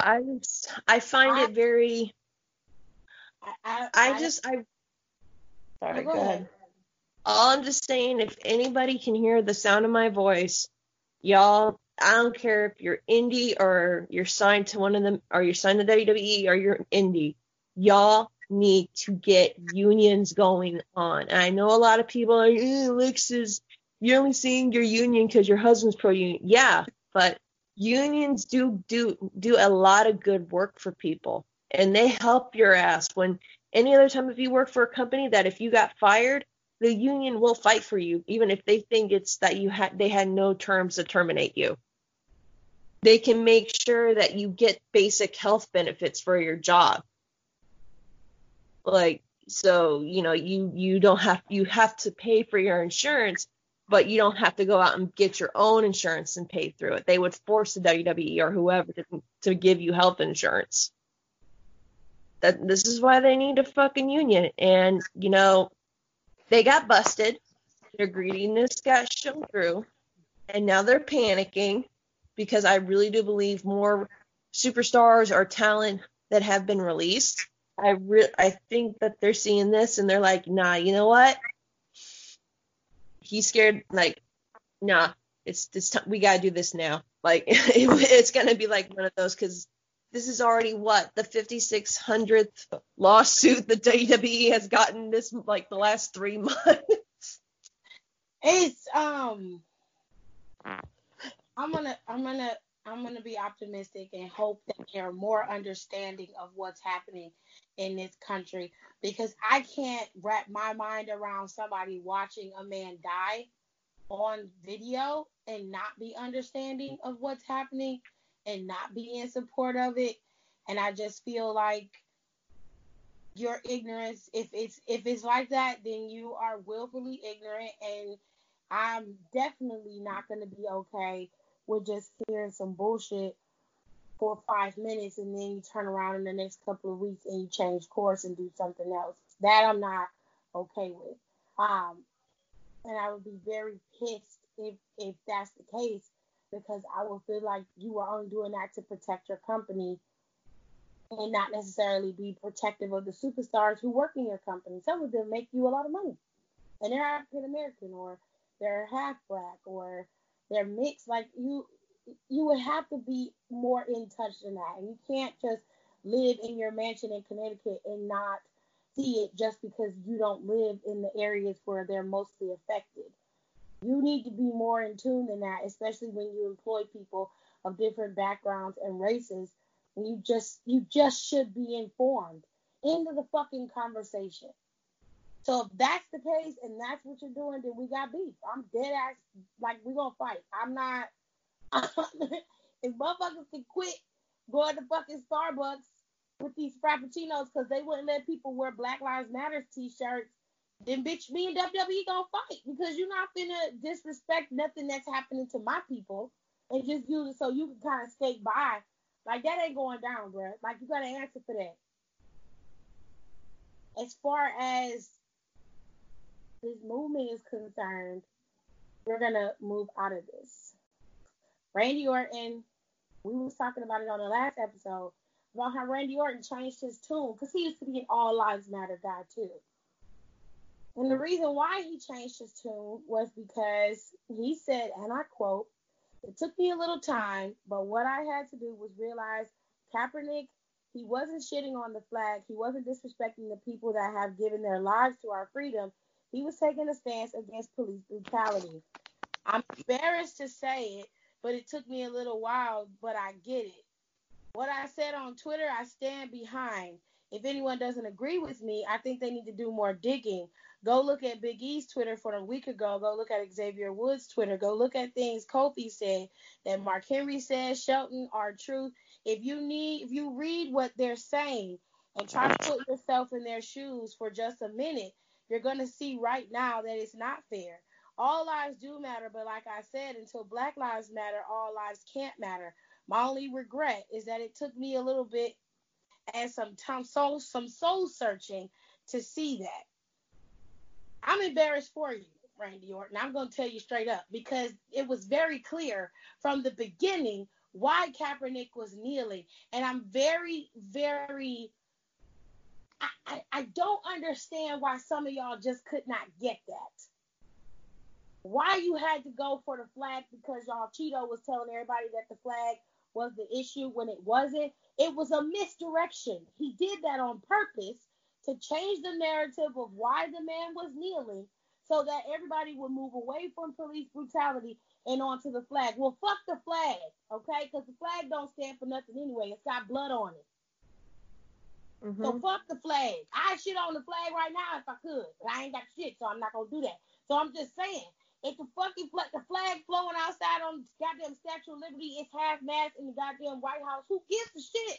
Y'all burn the flag every goddamn day. You do shit that's degrading for the flag all the fucking time. The flag not supposed to be sold on clothes. We're not supposed to wear it as bandanas. They got goddamn what they call them? Thongs? They got goddamn dick holding thongs with the flag on it. That's Is inappropriate use of the flag. Thank you. And also, and I need people to also research the reason Kaepernick took his knee, because someone who's a former soldier told him that was a respectful way to protest. Hello. Mm-hmm. Say it louder, people in the back, so they can hear you. Some of y'all just ignorant, and y'all blindly follow anything that people say. Now, and the one thing that really makes me mad, and we can probably move on for this, especially the people who are so gung-ho about it disrespecting our soldiers and blah, blah, blah. And I know Tiff could agree with this probably because she's also from a military family. Y'all don't give a fuck about them when they get out. Sure don't. And they need help. Or no one likes to talk about how a good chunk of our homeless population are veterans. Hello. Mm-hmm. No, go ahead, Nicole. Sorry. No one wants to talk about that. No one's talking about how they have the worst health benefits. Hello. About how it's so hard for them to get basic care. Preach. Let alone if they have medical issues, which my father does have, how difficult that is to get that taken care of, because you can only go to a VA hospital. Right. And sometimes, depending on what area you are, if you're in a smaller area, you don't have a lot of specialists in that can take care of you. So you have to go way out your way to get something to take care of. Where if they gave them better medical insurance while they were out, they could go just find a specialist or a doctor nearby that could take care of them. Or they don't help them with exiting like counseling when they're gone, or send them up so they have PTSD, or especially those who can't work normal jobs because they gave portion of their life or their bodies and can't hold normal jobs within society, but we don't set them up so they can be able to heal from this mentally and physically, but be able to find something to help have them live a meaningful life without them not having some of the stuff that they had before. But no one wants to talk about that. But you want to get mad about someone kneeling for a fucking goddamn flag that a slave knitted, and we're also gonna go there. So fuck that Betsy bitch, because she only did some of it and her slaves finished it. But no one wants to talk about that. Did not know that. I didn't know that. Thank you for that. I didn't know that. The interesting thing that I find to be that I'm like, y'all worried about veterans and flags. Well, let's just put it into perspective. My father is a veteran. My father when my father was in the military before I was born, he went blind for a while and regained his sight somehow, God willing. After that, my father had a lot of health issues. He had lost a lot of weight very quickly, which I think could have contributed to the issues he had with his blindness. He has high blood pressure and a lot of things that are happening to him now, all stem from his time in the military. Now, you fast forward to when I was in high school, I was 18 years old. My father was living off of a check. He had to stop working because he has kidney failure. So he stopped working. And he was living off his disability that he had from his job at Kaiser. My dad was getting $360 every week. When you have to deal with a household that had 3 teenagers in it and a wife you have to take care of, and she was in and out of working, that's not a lot of money to take care of all of us. So when you put that into perspective, and he's going to the VA so he can try to go get his benefits that he's owed, because he was in the military. It took them 1.5 years to give him his money. Okay? 1.5 years. Now, granted, they had to back pay him, but my father had to go to the hospital at least every month, almost every 2 weeks, trying so that they can test him, see what his records look like, where he at right now. He got denied twice. And y'all only concerned with this goddamn flag that half of y'all be burning. Literally burns. And that's all y'all care about. Y'all don't care about the people who coming back from overseas and ain't got but one arm and one leg. Some of these people are burnt. They're burned. What about the girls who be over there in the military getting assaulted? All these females that's getting raped and assaulted. Nobody's talking about that shit. The trans people who are being railroaded in the military right now for just being who they are, because Trump's telling the rhetoric that they use in the military to go get their surgeries, which is not true. Okay? Y'all railroading the LGBTQ plus community in the damn military. You don't want them to serve because you fear that they're going to somehow do something to people. Never mind all the heterosexual assholes who can't keep their dick in their pants for 5 minutes because they raping people. That's what you concerned. Not only are they raping the women in the camps, you think about all the local women. Yeah. Especially when you go back even as far like back in even like the Vietnam days. That's how all those mixed kids came about. They was y'all only concerned with what you see. You don't even make sure you have all the information. And that's a problem. At the bare minimum, at least Randy Orton was man enough to come back and say, I was wrong. And I meant what I said, and I was wrong of what the stance I took before, and now I understand. But you should have came to that fucking conclusion before, because all of that information that you had was available to you then, just like it is now. It took 5 more people to die and 7 of your peers to get you to understand that this ain't about no flag. That's embarrassing. And you was right to use that word because that was the right word. You should be ashamed of yourself. Yeah. One more thing, and then we can keep going, or we can move to Backlash. If we could just touch back on the troops real quick, how y'all are so quick to support them and buy stickers and put them in your car and all this shit. My uncle served in Vietnam, and I just want to say the people who are sitting here saying that they were supporting the troops over in Vietnam, you are the same motherfuckers that spit on him when he came back and called him a child killer. So I want y'all to think about that. Facts.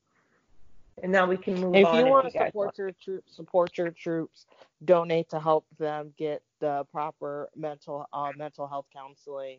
Help try to get these homeless veterans off the fucking street. If you're not doing that, I don't want to hear fucking shit about nobody disrespecting a fucking flag. And that's period. Send care what are you sending care packages to the troops? I used to do that.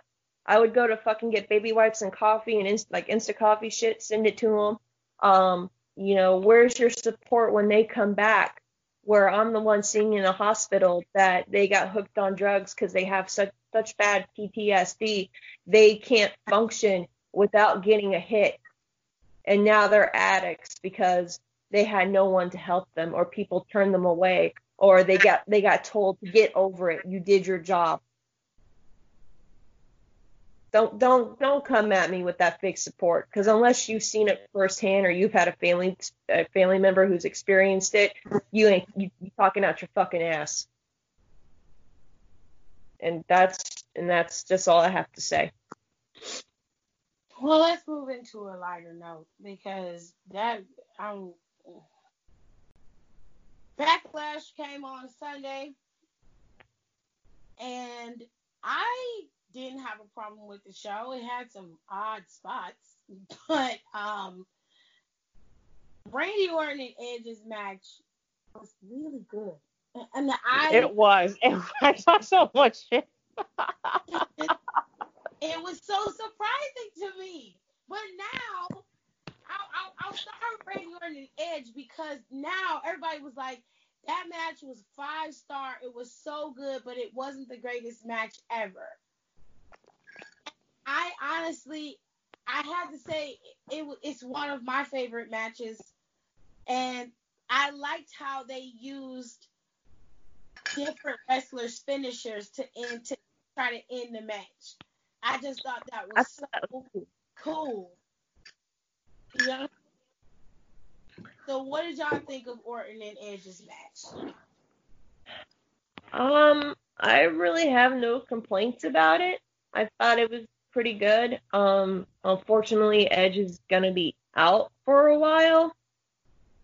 So, but I think, yeah, those suck.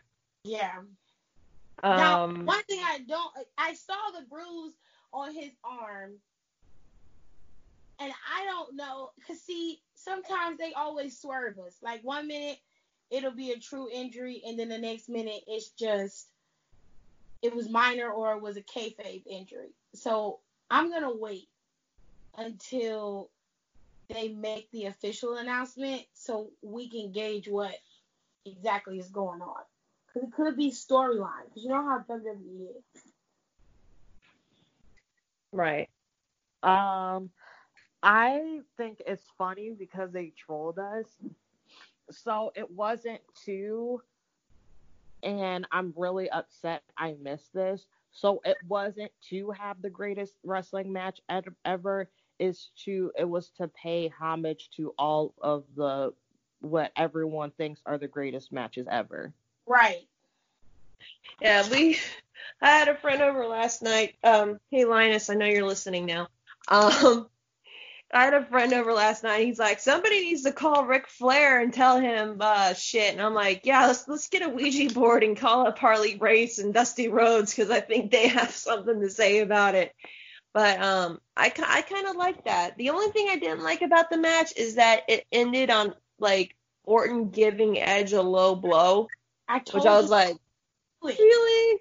I told you. Though. I think they're gonna have a best out of 3 series. Yeah, if he's not injured, he'll be back, and they'll probably have their final culmination at SummerSlam. This isn't over.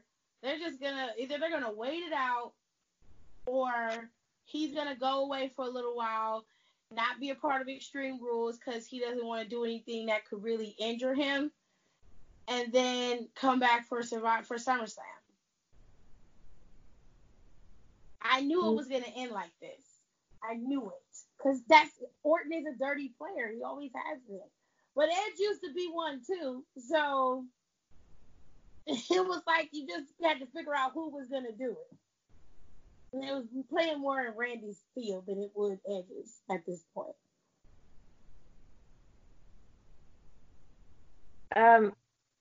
Kim, I was kind of really disappointed in the Asuka and Nia Jax match, just because the ending was just so weird.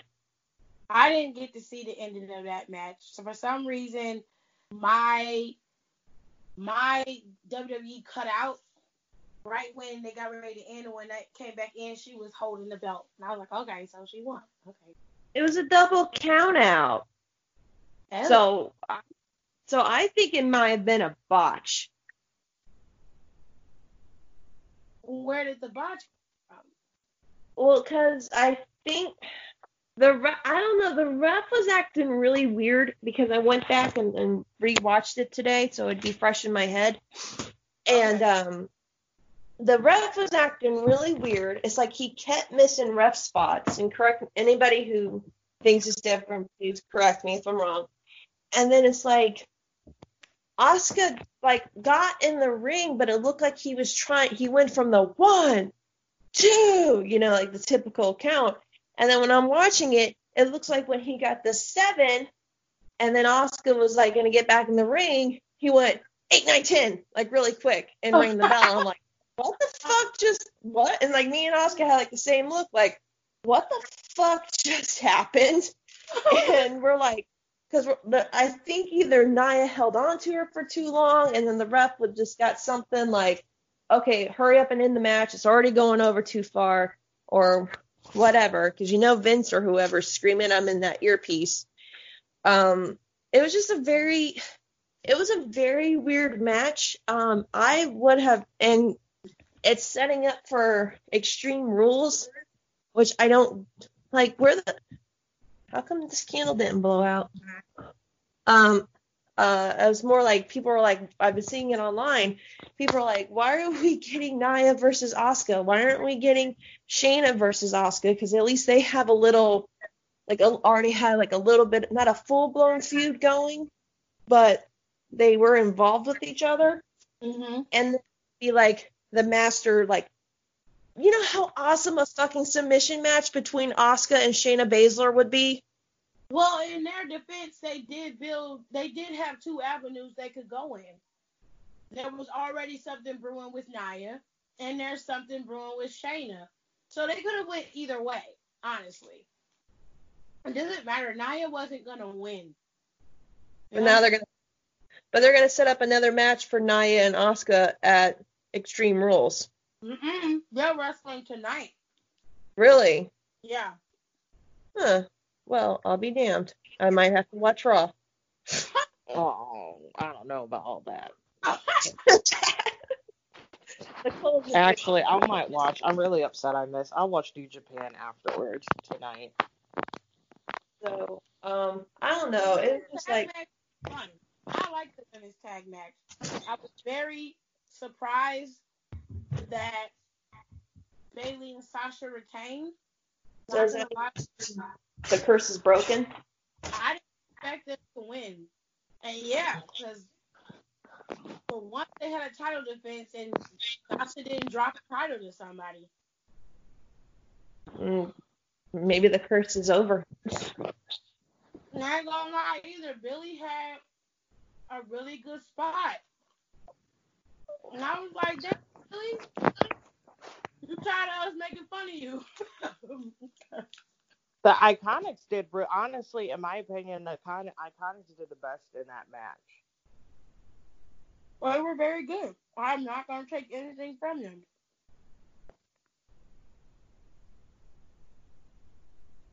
I really have no complaints about the matches. I actually liked the Lashley Drew match.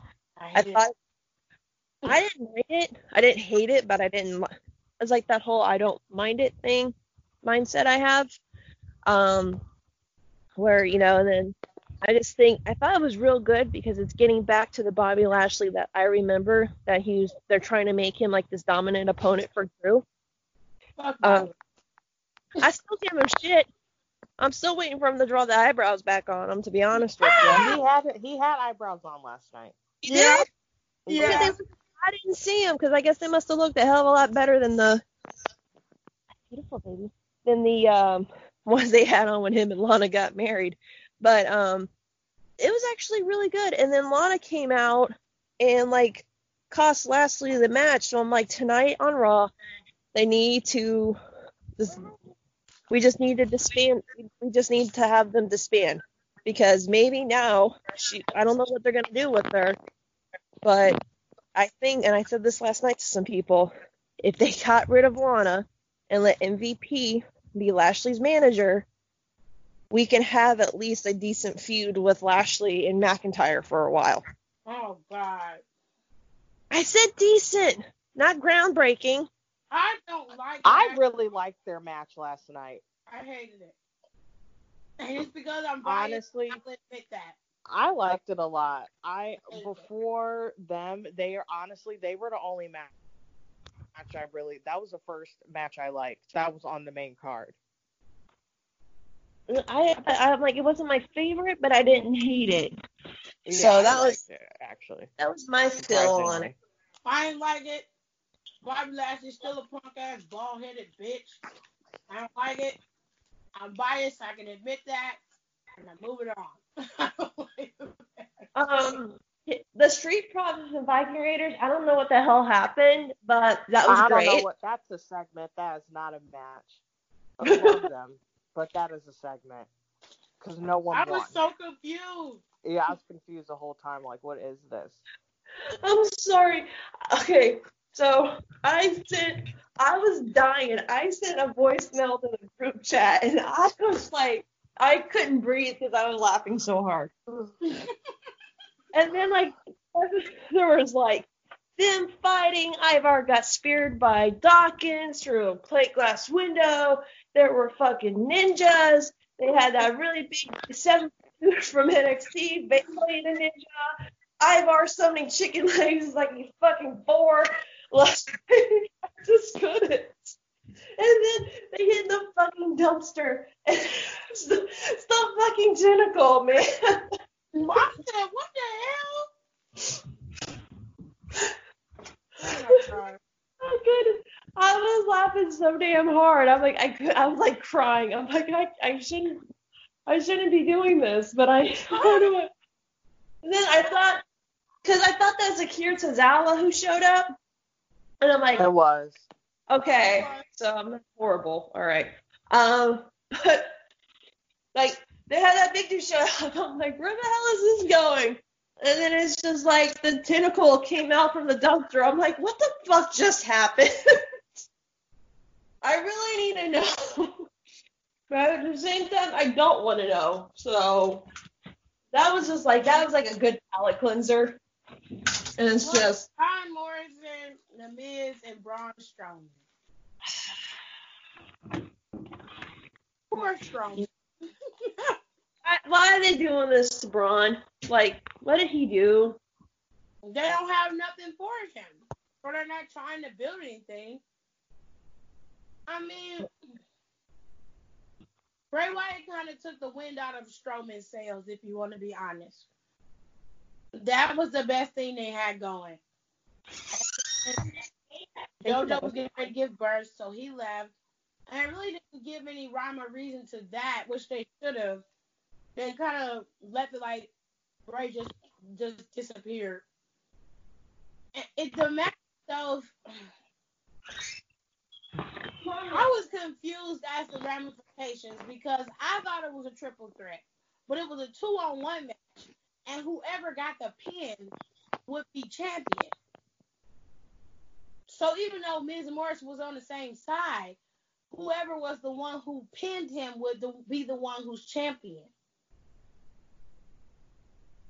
I was just like, okay.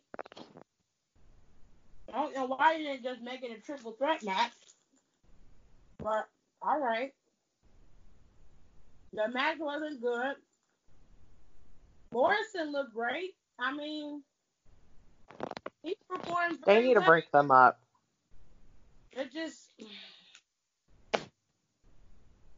It wasn't good. Yeah, they need to break them up.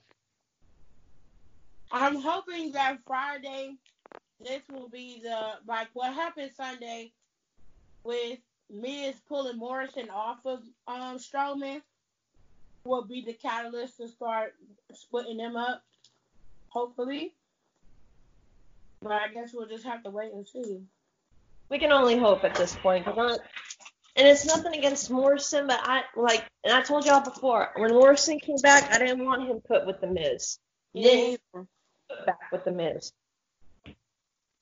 Like, Morrison can make anybody look good. Am I going to say I want to see a Morrison versus Braun? No. But when the roster starts coming back, fuck. I just thought of this. Like, what if it was like Survivor Series and everything managed to get its shit together? And we had like Ricochet versus John Morrison, and we get Prince Puma versus Johnny Mundo again. That would just, I think I killed Nicole. No, I was thinking about it. And that was it, right? There was nothing else? Yeah. There wasn't much to it. Nothing else is important. And it ended at 10 o'clock, which I'm like, okay, cool. Thanks, WWE. Appreciate it. You can go to bed at a decent hour. I was exhausted.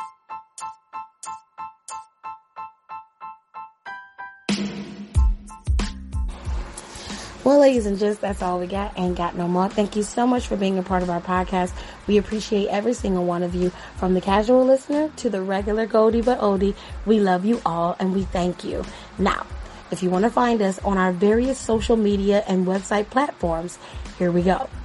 You can find us on Instagram at D4TC_podcast or on Twitter, where we're the most vocal, at Down for the Count 19. Or you can follow us on WeLoveWrestling.com, where our very own Nicole is a contributor. The website is full of information from reviews of AEW to MLW to WWE to NWA Power, Ring of Honor, you name it, it is up there. The news is up there, and all the contributors work hard at making that website just go round. And you would be hard pressed to find anything that isn't good on there. So go to WeLoveWrestling.com and get your fix of wrestling. I promise you, you will not be disappointed. With all that being said, I hope you guys enjoyed this episode of Down for the Count, and be sure to look out for our next episode where we talk about everything about wrestling and more. So thank you so much for listening, and we'll see you guys next time.